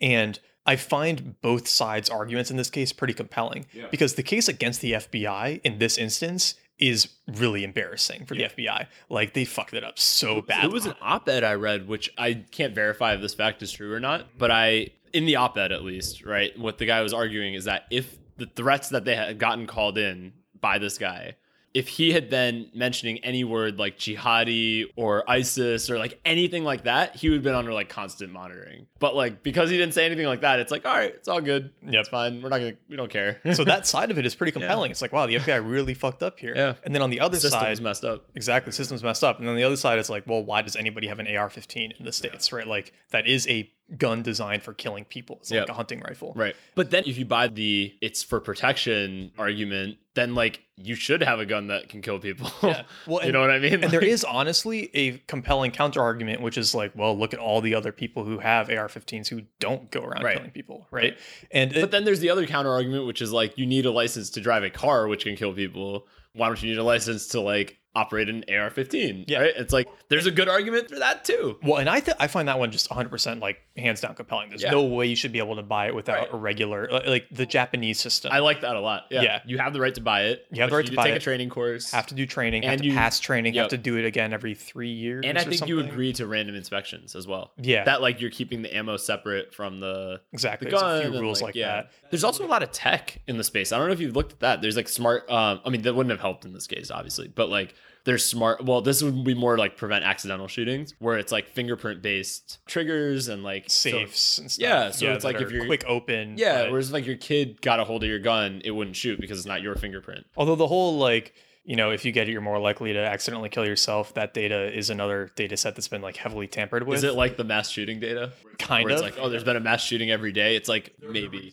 But the reason the data looks like you're more likely to accidentally kill a family member is that They count suicides. exactly. Oh yeah, I figured. I've seen that as well. And that's okay. Like, honestly, when you're more likely to accidentally shoot yourself than shoot somebody else, is like, no. You're more accident. likely to intentionally shoot yourself than to protect your house. I actually really don't like. I mean, every side does this, but I really like if you have a side in the debate. For not just for this, but for anything. I really hate it when your own side doctors the data. Oh, yeah. Because you're like, this actually undermines our point. Yeah. Like, this is like the worst thing you could possibly do because now that sheds doubt on every other bit of data you're going to provide, right. Even if it might be true. It's like, it makes it that much harder to take the one side seriously. It's like, then it makes it easy to be like, oh, they're just trying to take your guns. Like, that makes it much easier to believe that. As soon as somebody has a straw man you can go after, it becomes so much easier to discredit all of their other viewpoints or arguments, which might be good.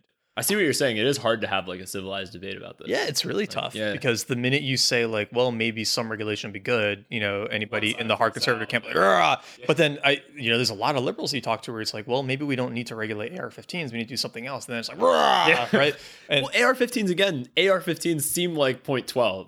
Like it seems like the end point of the system. You're right. And not like something higher level. Well, I actually think like, Ben Shapiro, the guy who runs. I've heard the name and I think I've seen maybe him on Twitter at some point, but I don't know the context. I don't know what he does. He runs the Daily Wire and he runs his own podcast. He's like probably the most popular conservative commentator right now. And I like him a lot. What's the podcast? I haven't heard the podcast. I think it's the Ben Shapiro Show. Okay. I don't agree with a lot of things he says, but I like respect how he presents them. He's a really good debater, arguer.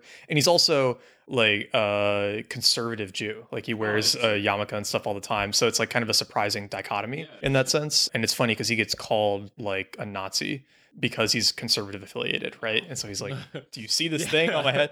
But anyway, one of the things he did in response to this shooting is he said the Daily Wire will no longer publish names or photos of any mass shooters. Yeah, right? That's a good idea. And going back to this, it's like the goals of the system or the incentives, right? A much lower level point. It's like part of why people do these things is the fame, right? Notoriety, yeah. If I don't remember where I heard this, but it's a good thought experiment, right? Where I said like, Neil, you need to be the most famous person in the country tomorrow. Yeah. How do you do it? It's way easier to go do something bad than something That's good. the only way. Yeah. You need to be the most famous person in the country tomorrow. Right. That is the only way you do it, right? Yeah. Like if you want that much attention, there is no better way. It's like you need to be on every TV channel tomorrow. Yeah. It's like that's how you do it. And so that's a really good point. Goal, like if your goal is to get media attention, if you're feeling unappreciated, unspecial, right? It's like even with Columbine, the one kid thought he was like a genius, sort of like Jesus reincarnated, underappreciated, right? And that was the way to get the message out. That's actually a really good idea that Ben Shapiro did then. Yeah. Well, a lot of, I think France, I want to say all of France does that now. Is that a regulation? Is that a government regulation? Or I don't think it's a regulation. I think the government just asked. It was France or somewhere else where the government was just like, hey, the data says this. Can you please just not publish this information? And the media was like, yeah, okay, that makes sense. I wish we'd do that. But it's never going to happen, though. I can never see CNN doing doing that. Well, and honestly, this is where I think the citizen media is bad and like bloggers and everything. Because if you just have the 3 late night channels, I know it's much easier to stop. They can agree and they can be like, all right, yeah, we're not going to None of us does it. It's like game theory, right? Exactly. It's like none of us does it. But if there's like a million players, the one blogger who does it, right, they're going to get a billion hits. So humans suck. Yeah. I also hate, this is another thing I hate, and this is obviously a tangent, but wherever we're on it, is like when people compare other countries' systems to the US as a one-to-one. Like you can take bits and pieces and try them out, right? And I think Japan's does give a lot to play with and a lot to think about. Yeah. But it's still never going to be a one-to-one thing because there's not the amount of guns that we have here anywhere else. Right? And it's like, this is the starting state of the system. So it's kind of like when you want to talk about like stopping the spread of nuclear weapons. It's way easier to like stop the program from beginning in a new country than to like reduce the stockpile to 0 in a country that already has them. So basically asking them to give up all their leverage. To give up their their military force. Right.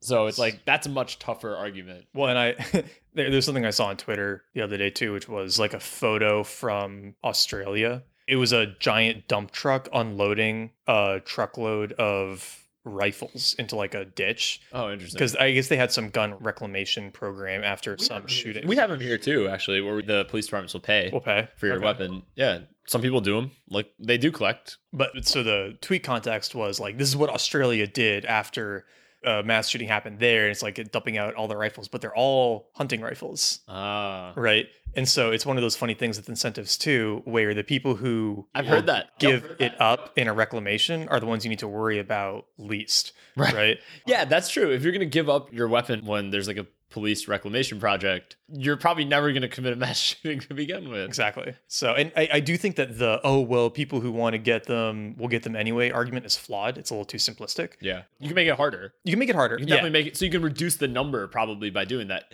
And that's the other thing. Everybody goes into these all or nothing arguments where it's like, if it's not going to be 100% effective, you can't do anything. And it's Don't do it. Yeah. I don't know. It's like wearing seatbelts. Yeah, people are still going to die in car accidents, but like fewer, it's going to help. Yeah. So, I mean, the other thing, and we'll get off the gun topic in a second, but I have a feeling people like maybe there aren't that many nuanced conversations about this because you can tell we do not have we don't know what our position is. I have no idea what I don't know what my position is either. But I do know that if I had the choice tomorrow between banning AR-15s and banning handguns, hand down. Yeah. Right. Oh, yeah, definitely. And this is what gets lost is like the 3, 4, 5 people every day who get killed by handguns so far outweighs these mass shootings. We were talking about that. Yeah. Yeah, exactly. It's like the number, but it's never you don't have gangsters in Southside Chicago walking around with AR-15s, right, shooting up each other. It's like these other guns. It's funny if you have so I was talking to my dad over the weekend about this, and like, you know, he doesn't know a ton about guns, and like neither do I, obviously, but he was under the impression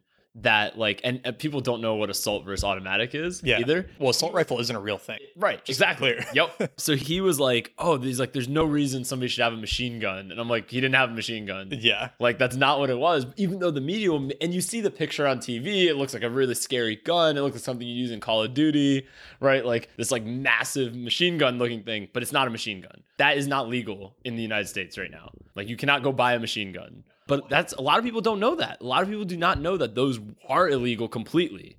You just, as a normal citizen, cannot go buy one. There are people who have them. There are gangs that have them. I think you can have it if it's like a war relic. Yes. Collector's item. There are. But right? none of these mass shootings, let's be clear, have been done using those. Yeah, exactly.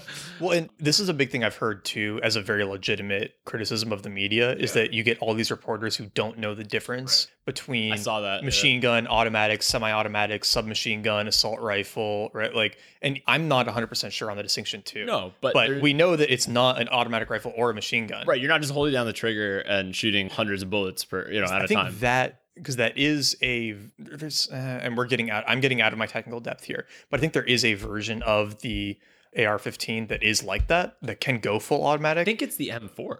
Oh, it's the M4. I think it's the M4, which is used by the military. Yeah. Yeah, you can't buy that version as a citizen. Right. You can only buy the semi-automatic. Yeah. Yeah. And that's like part of the problem is that, and this is where I can totally understand the outrage from people who are in favor of guns, is that if you hear somebody condemning something you are interested in without understanding it at all, right? Like that has got to be just incredibly frustrating. Right. It's kind of like when I listen to science on the news sometimes, right? Like people condemning science research and they just have no idea what they're talking about. Or people say like red meat gives you heart disease, like right off the bat. Yeah, it's like, oh my God, right? Remember the bacon causes cancer thing? Oh, yeah. Right? It was like, processed meats are a class 1 carcinogen up with tobacco. So like, and then the extrapolation from that was bacon is as bad for you as smoking. It's like, no. That is not at all what that research said. But it's sort of like they don't read the research. I like how much of the science that floats to the top is like the most clickbaity shit. Like last week it was 2 weeks ago, maybe the McDonald's fries cure balding. Oh yeah. I was like, this is definitely not. So it is some byproduct of the process, or it's not the only place where this compound is created, but it happens to also be a byproduct of frying fries. And they somehow linked that to curing baldness. So now the takeaway was eating McDonald's fries will cure your baldness. But here's the worst thing. That's bullshit. I know that's bullshit. And we just spread it.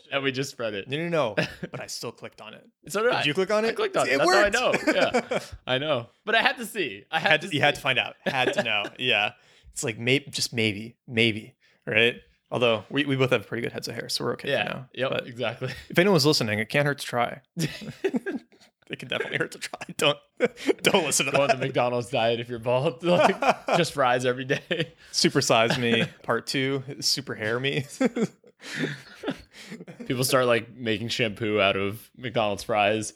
That's a horrible Stop idea. using shampoo and you just rub some McDonald's grease on your head. Oh, Neil, your hair is so shiny work? today. No, you have hair. No, It smells, it smells delicious. Pepper is like trying to climb on your head. Yeah. All right, McDonald's, All right. you can pay us for that one tomorrow. Yep. Thanks, McD.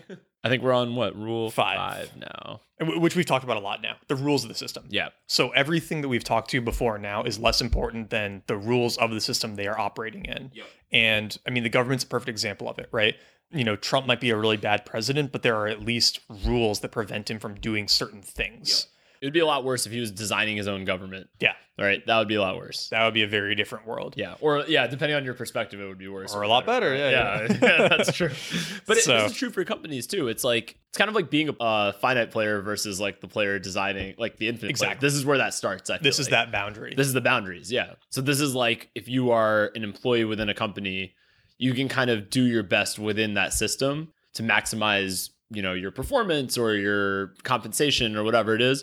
This is like getting to play with the rules around compensation, let's say, Yeah. or the rules around like when you have meetings or like, yeah, like all the different rules basically. Which has been a very fun part of, I think, being a founder in I general. love it. Yeah. Is, and this is a kind of a funny It's example. probably your God but- complexes coming into play. A little here, bit. right? Yeah. But like, so we use JustWorks for all of our payroll, benefits, everything processing. Yep. And it's fun logging into there and looking at it as an administrator and as an employee, where it's like, oh, what benefits do I want to enroll the company in and all the employees? And then it's like, oh, what benefits do I get for myself? Yeah.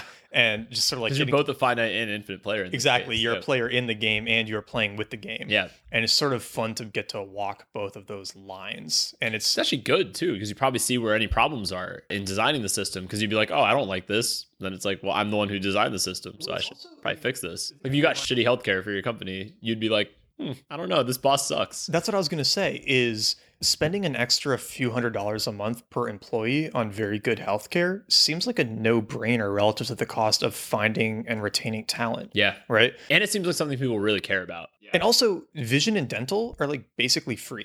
I did not realize how cheap that stuff was. Yeah. So actually at Mom Trusted, shout out to momtrusted.com, my first job after graduating college. That was one thing they did really well. They were like just a seed funded company, so the comp wasn't like insane from a dollar standpoint, but their benefits were awesome. They actually, still haven't worked for a company that ever did this.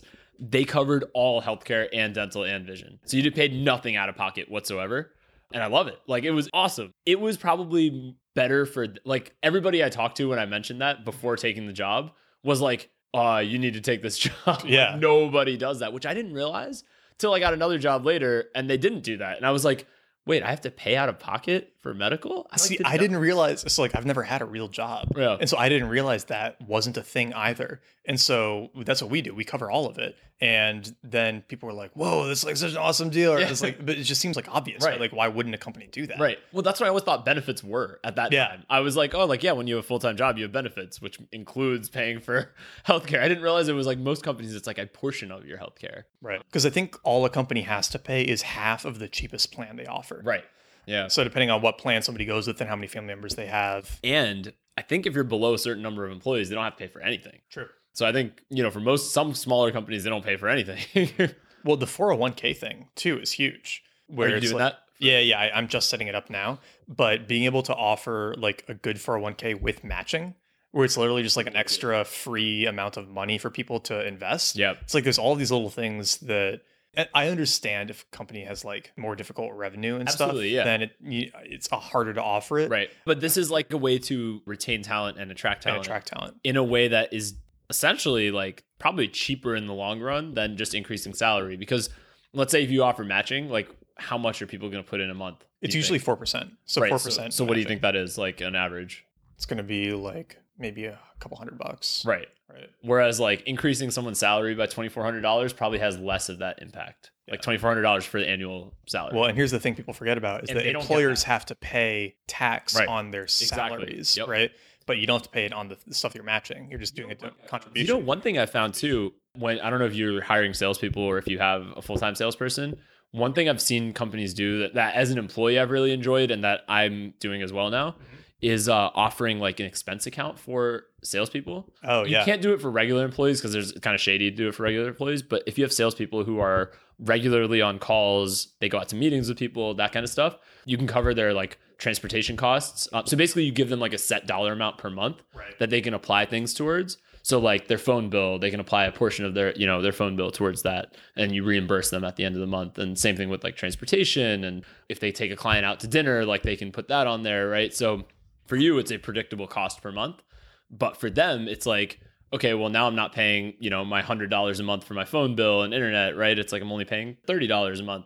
It's just like for them, it counts as compensation, really. Yeah. Like they feel like it's compensation, but you're not paying employer tax on that. Right. And so it's like, only costs you you give them a $500 a month expense account, it's just $500. It's not $500 plus Medicare plus Social Security. Yeah. So well, it's kind of like we have a lot of friends who are consultants. Yeah. And they get their per diem when they're on client projects. Yep. But you can also do that for your own company, where if you're working from home and you order lunch, like that can be a company lunch. Right. Right. And so there's a lot of stuff you can do like that whenever you travel, like flights, Ubers, all of that. Like that's all company travel. Exactly. And then that's all kind of pre-tax money. And so what I'm doing, at least for now, is like for my employees, is like they can all do that as well. It's like just get awesome people and keep them super happy and just like give everyone a great life. Yeah. It's much better than I think being stingy in the long run. Well, and it's hard to hire good people.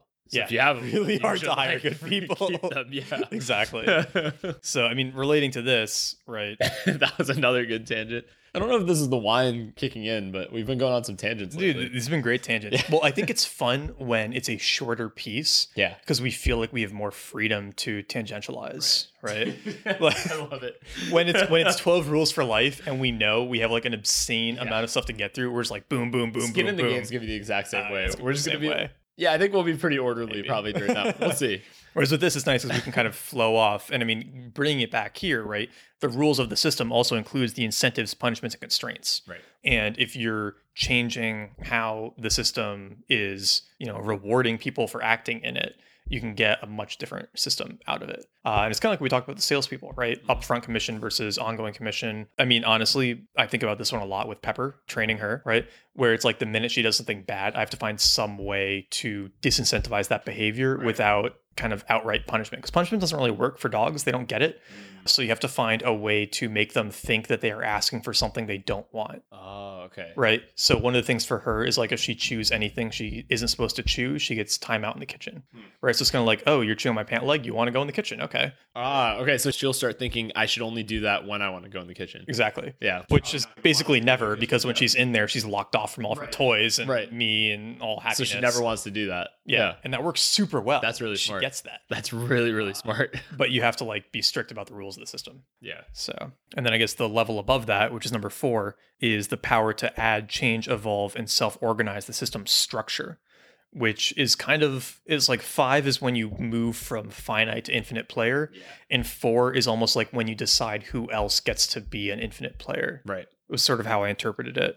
Yeah, I was thinking about this actually earlier today. I think you saw the tweet, which was like that it's cool when if you're building like a platform and you see your customers actually use that platform in different ways than you ever could have imagined. Yeah. That's kind of like this rule that I thought of. So when you give someone a platform, you're basically giving them a capability. And then you have certain ideas in mind for how people should use that capability or would use that capability, but you don't necessarily restrict it to that. Right. So you let them kind of like take the capability and do whatever they want with it. And it's really interesting to see where people take things that you would have never thought of because you obviously aren't an omnipotent being that can do and know everything. Were you referencing the keto caveman? No. There was another one. Yeah. So there's this like agency that we recently started working with, and it's in the music industry, which is just something I just would have never really. I don't know anything about the music, besides like being a consumer of music. Yeah. I don't know like anything about the industry. So yeah, we started working with this agency and they had a whole bunch of different ideas for how to use what we do and solving pain points that they have, which I never would have even known were pain points. But it's just kind of cool. It's like people can also be infinite players within your system that you designed, which is really interesting. Exactly. It's like multiple levels of it's a really cool feeling. And it's weird. It's like on some level, it's like I don't have kids, but I'd imagine it's somewhat like what having kids would be like, where you obviously, somebody might have given birth to a child and then that child does things which like you would have never thought to do or like has a brain of its own almost. Well, do your parents almost feels that way? Tell you that like with sometimes some of your work stuff? Yeah. I feel like I get that reaction from my parents sometimes where it's like, yeah, where it's like they would not know, like they almost don't know what you're working on. Yeah, or it's just like it's so beyond anything that they grew up with. Yeah. Honestly. I think my parents always described that much more to technology than to like anything else, where they're like, oh, like you're so much more familiar with how these things work than we are, but they probably mean something slightly different. Yeah. I mean, to bring it to, because I feel like I have to relate everything to my dog now. It's like when she's the third co-host. So. Exactly. Yeah. She's being good now. She's being quiet. The chair. Yeah. Probably the wine. No, I'm just kidding. We do not feed Pepper wine. When she volunteers a behavior that she thinks I want without me asking for it, right? Then it's kind of like, oh wow, okay. It's like there's something going on in there. Interesting. Right. Where what's a good example of this? Like her toy was stuck in her crate earlier, and the door was closed, so she couldn't get to it. And she kind of knows that like she needs to sit down to say please. So like she has to sit before she gets her food, before she gets treats, before she gets to come to the bathroom, like any of that stuff. And so she just walked over and just like sat next to her crate. That's really good. That was pretty cool. I was like, oh wow, like that means she associated the yeah. She's like, okay, I do this when I want something, and I'll just like sit by this thing, and then I'll hopefully get the thing that I want. Right? It's kind of cool. Kind of like we were talking about this on not last episode, one of the episodes about religion. Right? Or like the rain dance type of stuff. Exactly. Right? It's kind of like the suspicious behavior, right? Where it's like you associate this behavior with this outcome. Superstitious behavior. Yeah, you associate like doing this thing with this outcome, and you just do it. Kind of keep doing it, right? It's kind of, it makes you see like maybe where something like that could have arisen. Yeah. Like if you're thinking about it purely from like an atheistic perspective.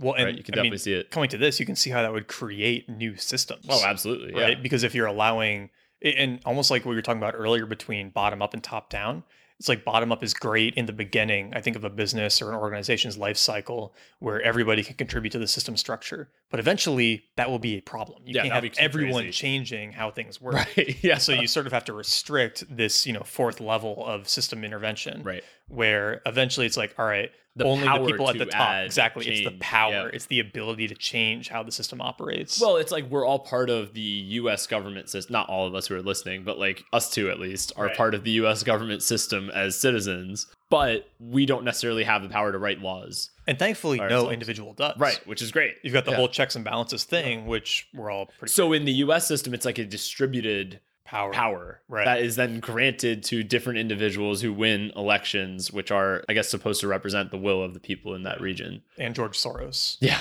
of course. Yeah. According to the Illuminati. Yeah. Yeah. Wait, so there's this point she made about, so there's just this quote, which I thought was really interesting.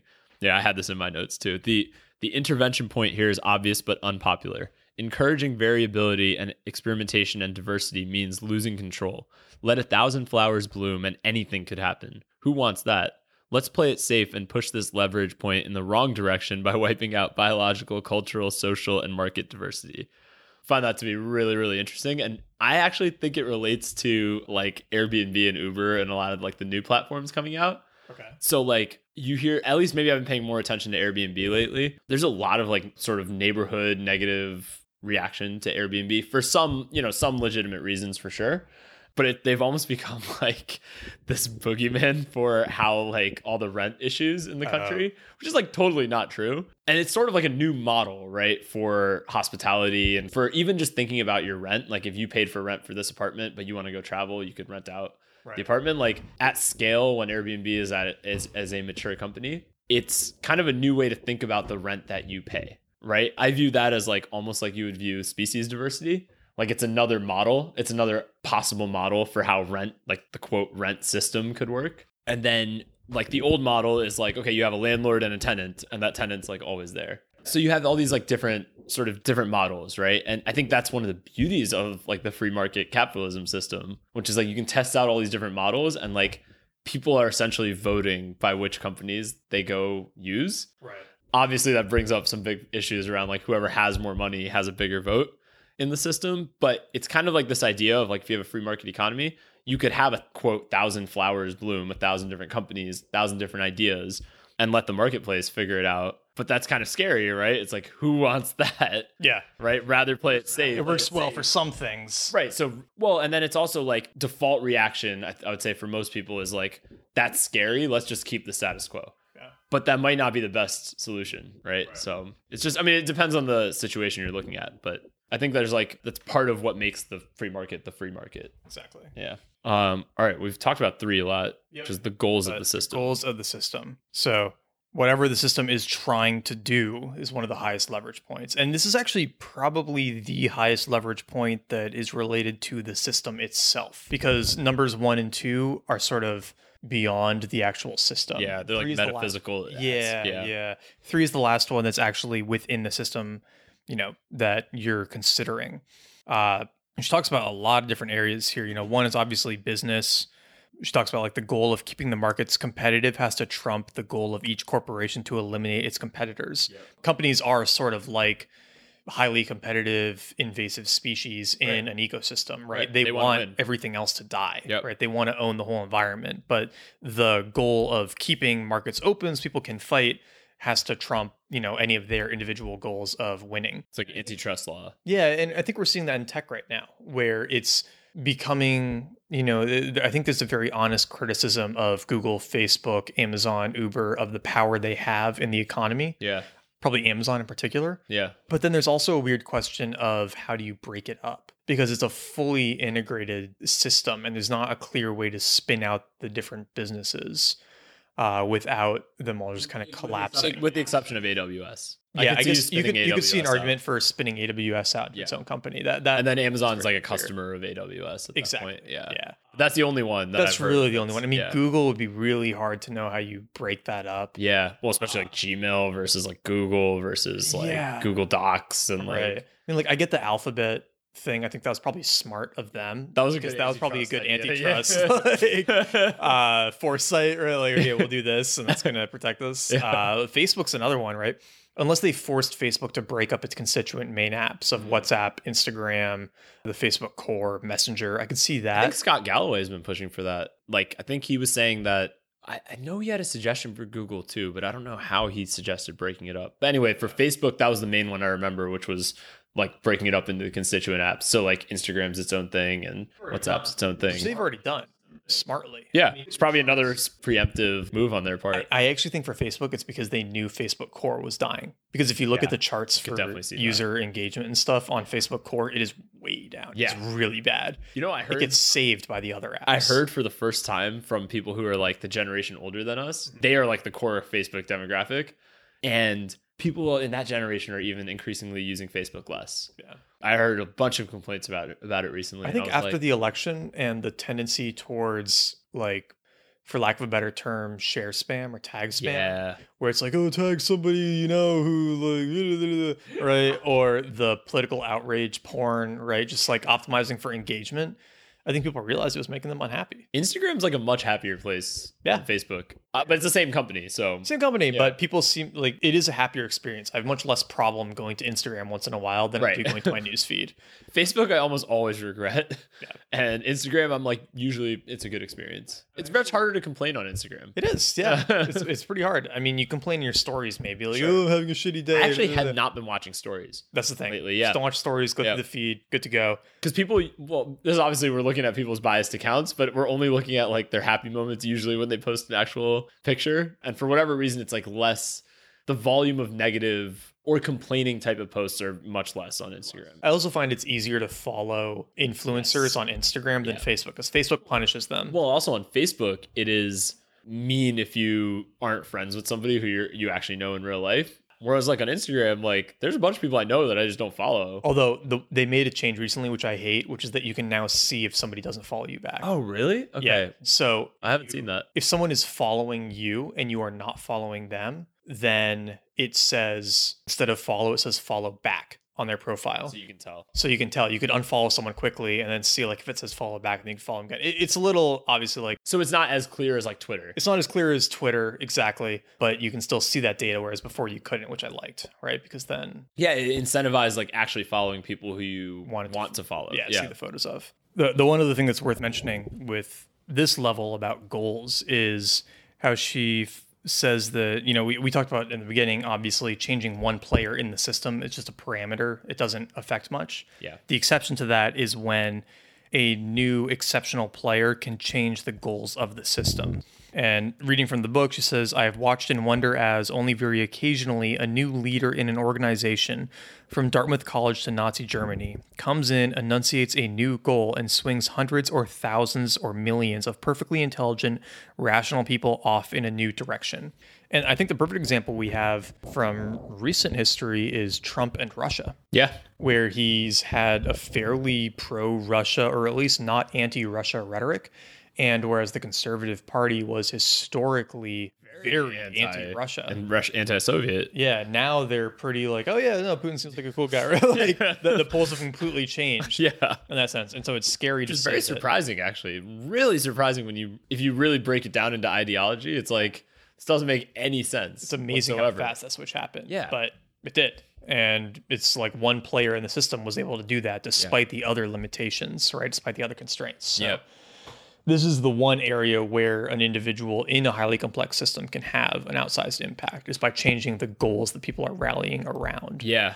And I think this is going to sound not like the point I'm trying to make, but I'm going to say it anyway. It's like, it is very rare, but Hitler's probably the best example of it. It's like Nazi Germany was historically, Germany has a lot of Jewish people, and it's not really an anti-Semitic place. There's probably an anti-Semitic strain in the population somewhere, right, where some people were, and he tapped into that and sort of expanded that. He kind of made that a thing. Yeah. Through, his own sort of issues and beliefs that he had, right? But like, that's not a representative thing of Germany as a whole, right? It's like, it's never been the mainstream kind of thing. But for a brief period of time, he made the system where that was kind of like the goal of the system, was to exterminate Jewish people. One of the goals of the system. I guess what I'll say instead is the equally impressive thing is how quickly it swung back. Right. Exactly. That's a great point. It's like a lot of that shows how it has to do with one individual, where that you remove that individual from the system and it reverts back to like historical equilibrium, essentially. Yeah, exactly. I've heard that about Margaret Thatcher in England too. Oh, interesting. Whereas the kind of UK economy was trending more towards kind of Scandinavian socialism, and Margaret Thatcher was very instrumental in pulling it back more towards a free market capitalist economy instead of more like Norway, Sweden style. And that's part of why the pound has continued to be such a strong currency in the world. Yeah, it bounced back recently, which I just saw. Yeah, because I follow it much more, I guess, than most people would. But you more than most. It was like 1.2 or even less for like $1.2 per pound for a while after Brexit. Now I think, at least I checked last week, it was 1.4. Oh, so nice. It's gone like that. I think historically it's like 1.7. Yeah. Well, that was the euro. The pound? Actually, no, this is the pound. Because the pound had gone down a ton. It went from like 1.7 to 1.2 during Brexit, which is like a huge change. Which is why it's pretty cheap to go to the UK right now. I was going to say, I was in Paris when Brexit happened. Okay. And my like effective net worth, it's something like went up 30% overnight. Yeah. It was like in Paris. In Paris, because the euro dropped too. Yeah. Yeah, it went from like 1.2 to 0.9 or something. Wow. Yeah. Right? I was like, whoa, okay, this is great. I still think there's still on some uncertainty on if it's going to happen, how it's going to happen, all this stuff. But yeah, what'll actually entail. This is a separate podcast episode, but I definitely think that there's an argument to be made for dissolving the monetary centralization of the Eurozone. I think it's fragile. It could be a fragile system. It's so fragile. And that's how you get economies like Greece, because when you can't control your monetary policy, you kind of get screwed. Right. And like you have crashes like that. Right. You can't use the normal levers other countries can use. Right. Or if you use them, it hurts other countries that might have an outsized influence. Well, Germany's not going to pull that lever for you. They're not going to inflate their currency so that you can save your economy. Also, especially in a region where you don't have that historical identity as being one entity. Historically, Europe's like been at war nonstop for like hundreds and hundreds of years. So like to all of a sudden expect like Germany and France to be like, one has a perverse incentive to go one way, one has a perverse incentive to go the other way, then to expect them to like in mutual sort of arm in arm situation, like do the same thing. It's hard enough to make a nation state, right? Like Paris and Nice are basically different countries. Totally. And so to put them and say like, hey, this is France now, that's one thing. Right. And to also say that, okay, now France also has to play nice with everyone else. Well, it's like Scotland and England, right? Or like historically not the same thing, but okay, you're going to put them as one nation, sure. Like sort of the same thing. But now put them in Greece. It's the same thing. Now you all have the same monetary policy. Yeah, it's like, I don't know. No. Yeah, I mean, it's almost like the Russia Crimea thing, right? Yeah. Where it's like, oh, this is ours. No, it's ours. No, it's ours. Like, well, I don't know, right? Like, it's a weird, I mean, the borders, we treat them like they're set in stone, right? Like they're these real definite thing, but that's a really new thing. Yeah. Yep. It used to just be you had cities and then kind of no man's land in between them that was sort of controlled by certain cities at certain times. I do think we'll go back to something like that. I think we'll have to. I'm a big believer in like the city state idea. Yeah, I think it'll be like military zones that you pay tax to plus city states or something. It's hard to imagine what it would look like. I know we haven't seen it in our life, obviously. Yeah. Besides maybe like Hong Kong or like. But Hong Kong is surrounded by a country. Right. Exactly. That's where it gets tricky. I can imagine a Hong Kong and a Singapore and stuff in the US. Yeah. But what is in between? Right. Like what does Iowa become? Right. I don't know. Like, I don't know. Yeah. For more on this. Sovereign Individual. Episode something. 4, 7? Yeah, somewhere in that range. 10. It's in the first 10. Yeah. Can you imagine what it's like for like Joe Rogan? Yeah, he's done over 1,000 episodes. We're like, yeah, we feel like we've done so many. We're on like, what is this, like 27 or something? 26? Like yeah. And Joe Rogan's on like 1,000 something. Yeah, for him to be like, yeah, episode 702. We just need to print out while we're recording. Yeah. I mean, we do have our iPads in front of us, but we just got to teach Pepper how to do research. Yeah. She can be our Jamie. Pepper, what episode was Sovereign Individual? Yeah, you get a treat. If you All right. If she gets her own iPad. There we go. Yeah. Number 2. Clearly, we've had too much wine. But hey, we're still keto. Yeah, that's true.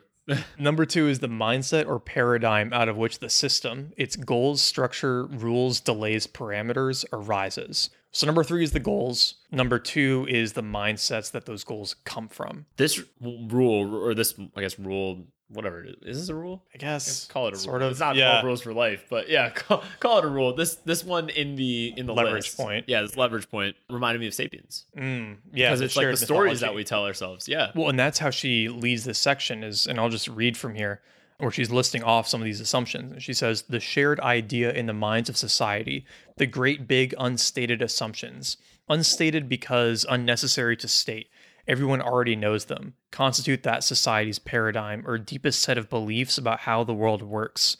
There is a difference between nouns and verbs. Money measures something real and has real meaning. Growth is good. Nature is a stock of resources to be converted to human purposes. Evolution stopped with the emergence of Homo sapiens. One can own land.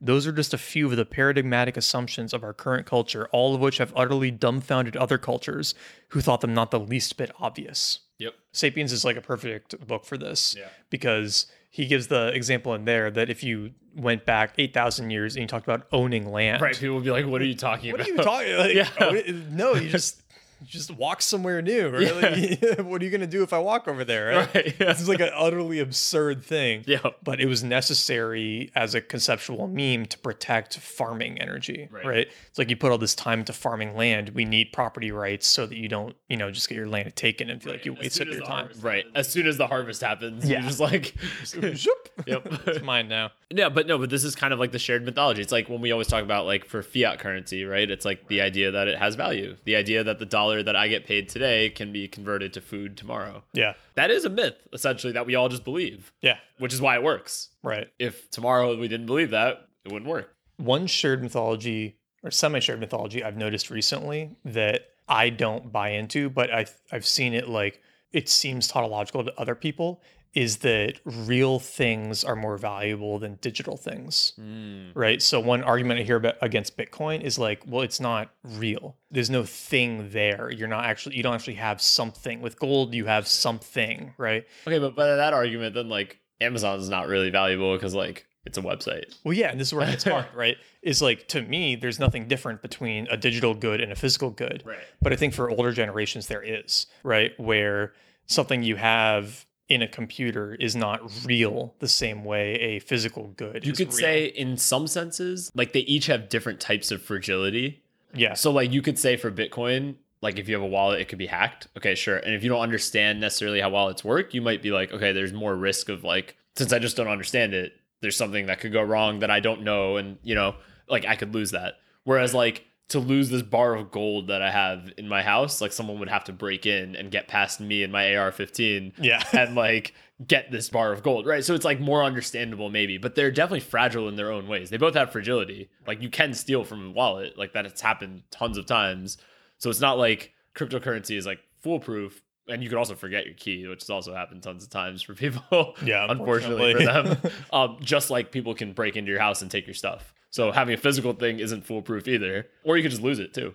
Yeah. Or it could burn down. Or like all sorts of stuff can happen. There's all kinds of things, but I see what you're saying. Like, but that's an interesting meme, right? Yeah. Where I think that a lot of older people discount Bitcoin because they don't see it as real. Right. Whereas we see it as I think real. we've just seen so much value created on the internet. Like so many people get rich off of like digital things that it's not weird for us to see like money be digital. Yeah. Well, like a website doesn't exist in real life from that by that definition. Yeah. Right. I mean, if you came to me and you told me, hey, I have a friend who built a multi-million-dollar business and he's never met his employees. Yeah, I'd be like, that's believable. I'd be like, yeah. Like that's not weird. Yeah. But you go say that 10 years ago, people are like, whoa, right? Yeah. Like 20 years ago, they'd be like, you're lying. Yeah. Right? It's just not 10 possible. years ago, it would be like possible, but very odd. Like right? People would definitely Much more doubt odd. you. Yeah, exactly. They'd be like, 20, no. 20, 30 years ago, I'd just be like, no, that just doesn't happen. Yeah.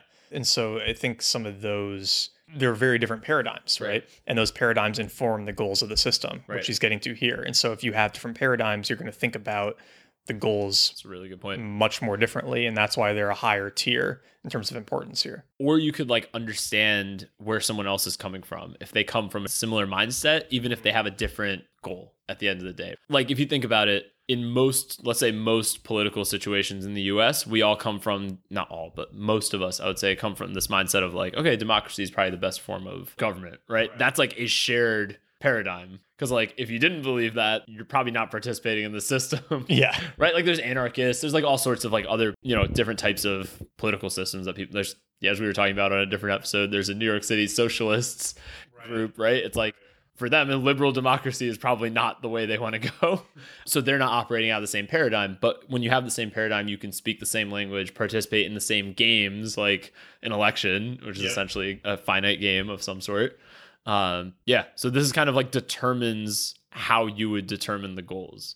Because if you don't have the same paradigm, like, okay, I guess what I'm trying to say is like electing somebody president, you'd have to agree on what a president is to be able to elect. Like you might have differences on what the president should do, but you'd have to agree that like the role is a thing. Yeah. But if you come from an like authoritarian system where it's like there's a dictator and like that's the person, it's like this wouldn't make any sense. This idea of like this person occupies the office of president. The idea would not make any sense to you. You'd just be like, no, like it's not an office. Like this is what I am. I am the office. Yeah.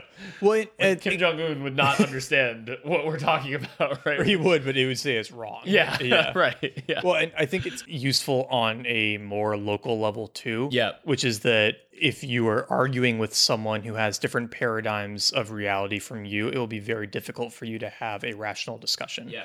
Which is where a lot of political discourse breaks down. And I mean, I've been reading more about this for an upcoming episode, but it's part of like the postmodernist ideal is that there is no objective truth. There's just subjective reality. And so if you're arguing with someone and you're saying like, no, science is real and all of this stuff, and they're saying like, well, it's mostly interpretation based, you're not arguing about, you're not arguing for reason anymore. You both have different ideas of what reality is. And unless you can resolve those, you can never argue about anything below them. Right. So the paradigms of, life are kind of like the highest level that you have to go to try to understand each other. And honestly, sometimes to just say, okay, well, we never can. Right. Right. Like we're just never going to see eye to eye on this. Yep. Which I think is where a lot of like atheists go wrong, saying like, oh, how can these religious people like believe this stuff? They're so stupid. And it's like, well, no, they're operating on a different paradigm from you. They're like accepting faith and they want faith in their life.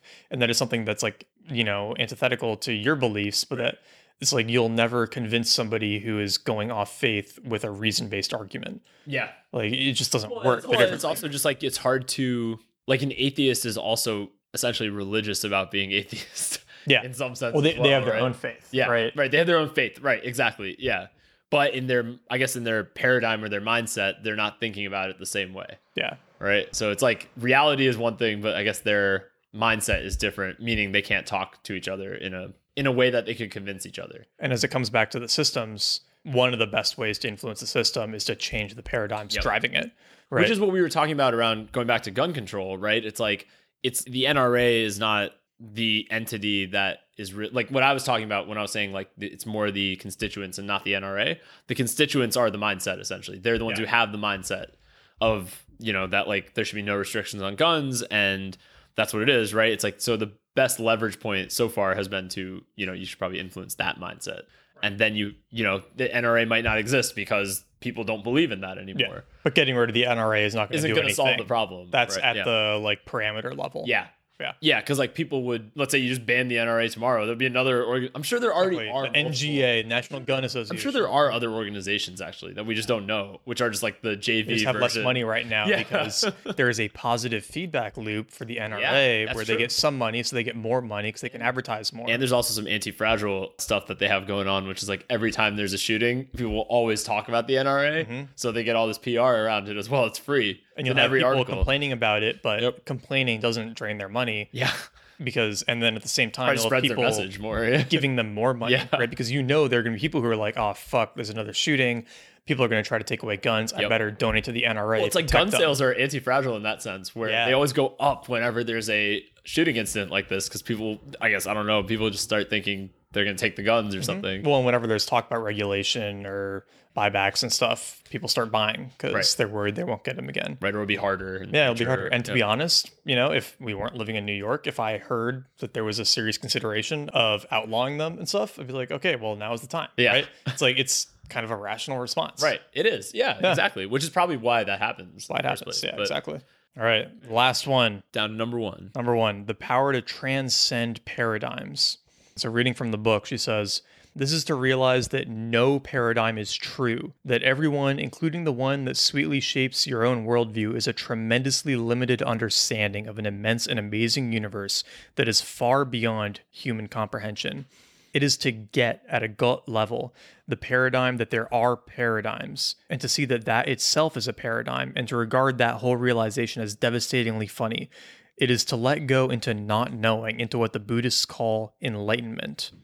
If no paradigm is right, you can choose whichever one will help you to achieve your purpose. I love that. And I also think it has a lot of postmodernist. Yeah, it's very like, it's a weird answer and non-answer, right? Where she's saying like, eventually you just realize that none of it matters and none of it's true. And you just gotta like surrender into not knowing anything and make it up as you go. Yeah. Which is a very common conclusion for a lot of these things I find. It's kind of like way of Zen. It's like, oh, well, no matter how good you get at Zen, like you still know nothing. Right. Well, okay, that's not very helpful. Or that it's all illusion. Yeah, or none of it's real. I also find, I think like the main way that I would interpret this is that, so that's one way. And then the other way is that it's like the universe is just so infinitely complex and you are just so simple of a being that like you'll never be able to see even like 1/1,000,000th of the complexity that's out there. I think the other way it's helpful is you and I have both had experiences of throwing off past paradigms. Yeah. Right? Where you had some interpretation of the world and you realized that was incomplete or wrong. Right.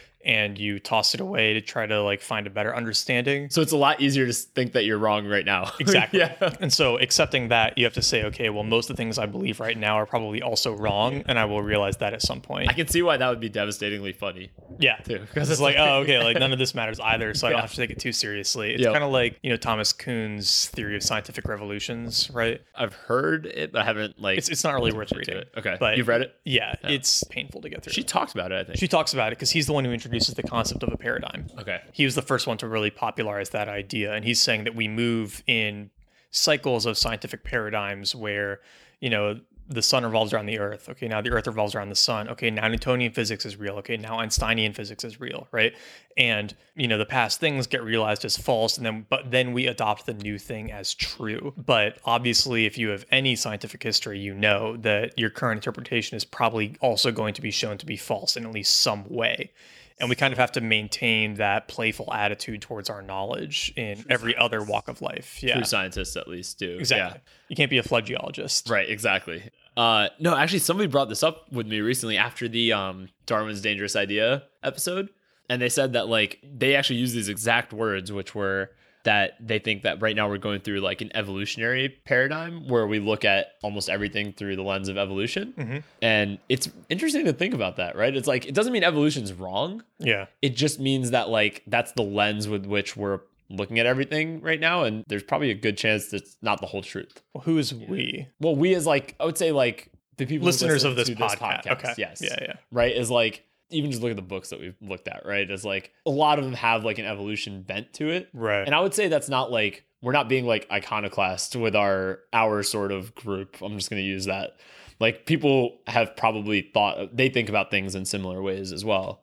So we're probably like right in line with that. And so, you know, probably that's the paradigm that our group is going through right now. And like maybe that's all it'll be, but probably odds are, you know, 40 years from now, there'll be like some other lens that we look at everything through, or that people like us would look at everything through. Yeah, possibly. It doesn't mean that evolution's wrong. Just like Right. Newtonian physics is not wrong. It's just like not the whole story. Incomplete. Yeah. Yeah, just like I think maybe it could be epigenetics, or there could be like some other, like there could be like something else that we're looking at things through, like a lens that we're looking at things through, that we're not looking at it through right now. Yeah. Because like Einstein's not wrong, but he's also not the full He's picture. also incomplete. Right. So that's kind of what I mean. Well, is I like, do think, though, that we can distinguish between conceptual evolution and Darwinian evolution. Okay. Darwinian evolution, definitely incomplete. And a lot has been added to that since then. Of course. Yeah. But I think conceptual evolution is almost like mathematics, right? Where if we found another alien species, we would not be surprised if they had a concept of evolution, Yes. right? Yeah. We might be surprised if they had a concept of postmodernism, but That's true. That's like evolution as sort of a theory for everything seems to win out. definitely. You know, Just like though, we would also not be surprised if they had a concept of like Newtonian physics either. yeah, exactly. Like some sense of gravitation. Right, exactly. Yeah. It is a law in this as far as it can go. It's a conceptual law. As a mathematical law, it's incomplete. Right, exactly. Yeah. But it wouldn't be surprising if they had something like that as well. Exactly. Maybe it wouldn't be called Newtonian physics. That would be weird. That would be weird. Yeah. but to have a sense for that, and then also to have a sense for like relativity and have their own concept for like quantum, that would not be surprising whatsoever. Those things would be immutable across species and galaxies. Yeah. But so what I'm saying is like there are probably other lenses that we're not at the end of knowledge, basically, is my point. Definitely not. That's kind of where I was going with Which it. is why we listen to this podcast. Exactly. So we can improve our own paradigms. Yeah. Transcend them. Or at least run ourselves in circles. At least thinking about try it. to. Yeah. That's what it feels like sometimes. But it's fun. It is fun. I enjoy it. All right. I think it's probably a good note for us to wrap up on. Yeah, I'm just looking. Anything else here? I guess the last thing we should mention is what she wraps up with Yeah. about leverage points, where she says, magical leverage points are not easily accessible, even if we know where they are and which direction to push them. There are no cheap tickets to mastery. You have to work hard at it, whether that means rigorously analyzing a system or rigorously casting off your own paradigms and throwing yourself into the humility of not knowing. In the end, it seems that mastery has less to do with pushing leverage points than it does with strategically, profoundly, madly letting go. I love that ending. That was really good. It's a very well written article. Yeah. It's excellent. The perfect length. Our podcast was probably longer than we were expecting. Yeah, longer for this than one, it would take but you to read the article. Yeah, much longer. Yeah. It's not like GEB where you're getting a good deal, where it's like, oh yeah, just listen to an hour and a half, and then I don't have to read a 30-hour book. With this one, Still read the book though. yeah, just still read the book. But with this one, you can definitely read the article faster than we went through it, but you won't get the tangents. tangents. Yeah. And you won't get the discussion and The discussion, all the other fun stuff. So thank pepper you all cameo. for sticking with us. yeah. I think we should give a couple quick shout outs should. to our sponsors. We'll start with Perfect Keto. So I guess Nat can tell you a little more about the products. I've used them as well, but Nat's used more of them. Yeah. So if you're curious about a ketogenic diet, normally high fat, low carb, somewhat low protein, these are just very useful products to help you get into and maintain a state of ketosis. We should maybe do an episode on diet and ketosis. I think we've talked about doing that. Talked We haven't about done it. Yeah. We'll definitely do that soon. Actually, we should get somebody on too for that. Yeah. Really fun. We could get Anthony. He's the CEO. Yeah, that'd be really He'd be fun. good. But anyway, so Perfect Keto, exogenous ketones are great. Their pre-workout is great. Their matcha MCT oil powder is particularly delicious. Highly recommend that one. MCT oil powder is better than MCT oil. Exactly. Much lower chance of disaster pants. Which is not fun for anyone. No.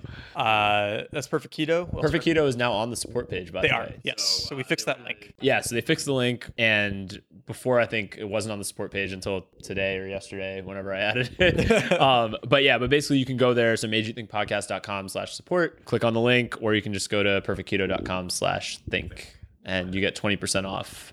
They have a few special packages there for you as well. And I think some free shipping also. So definitely go check that out. Yeah. In addition to that, Kettle on Fire, kettleonfire.com/think. They also give you 20% off. Delicious bone broths. So amazing bone broth. Amazing bone broth. If you're cooking, I recommend the beef. If you're drinking it, I recommend the chicken. Chicken has a bit more flavor to it, but they're both great. I never drank it. Only cooked with it. Oh, dude, they're really nice to drink. Yeah, warm it up. Or, Warm it up. It's kind of like a good wintry drink. Oh, that sounds good. Put a little cumin in it. I really like cumin and chili powder. Oh, okay. For the chicken one. For either. Okay. Yeah, that's like that combination is pretty good. Actually, if you have it, chili oil is really good too. Put a little chili oil on top with some cumin, a bit of salt. It's very good. Highly recommend. So check those out. Good source of collagen, other organ, bone related nutrients, minerals. Very good for you, healthy, especially if you're trying to do keto. It kind of helps you get over some of the initial humps. So, and also just get some nutrients you just don't normally get from your diet. If you're not breaking open bones and sucking out the marrow, which I don't think most of us are. So. Yeah, you could probably be eating some bone broth. So check that out. You also get a discount. Yes. So you go to kettleonfire.com/think and you get, so depending, there's a few different sort of packages they've added there for you. You could get up to 30% off doing that. So, just take a look at that. You get free shipping no matter which package you choose. Shout out to Kettle on Fire for giving us those good deals for our listeners. Yeah. So. And since it's 30% off the big package, if you order the big package 3 times, you get it for free. Yeah. That adds up to 100%. So you don't have to pay anything. You just... That's not true. I was giving Nat a look of like, I don't know. There was a second there. There was a second there where you were like spinning the wheels. You're like, wait, I don't. Like, that doesn't make any sense.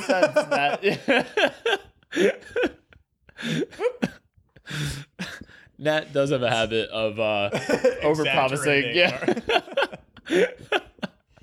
Like there was that one time you were like for Amazon, I think, right? It was like free money. Yeah, you get your products for free. So just if you click through our link, yeah, you get free stuff from Amazon. Don't tell Jeff; he's not going to like it when he finds out. But anyway, Kettle on Fire, they give you up to 30% off.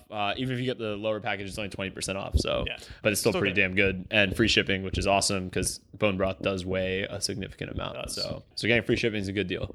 And then last but certainly not least, Four Sigmatic.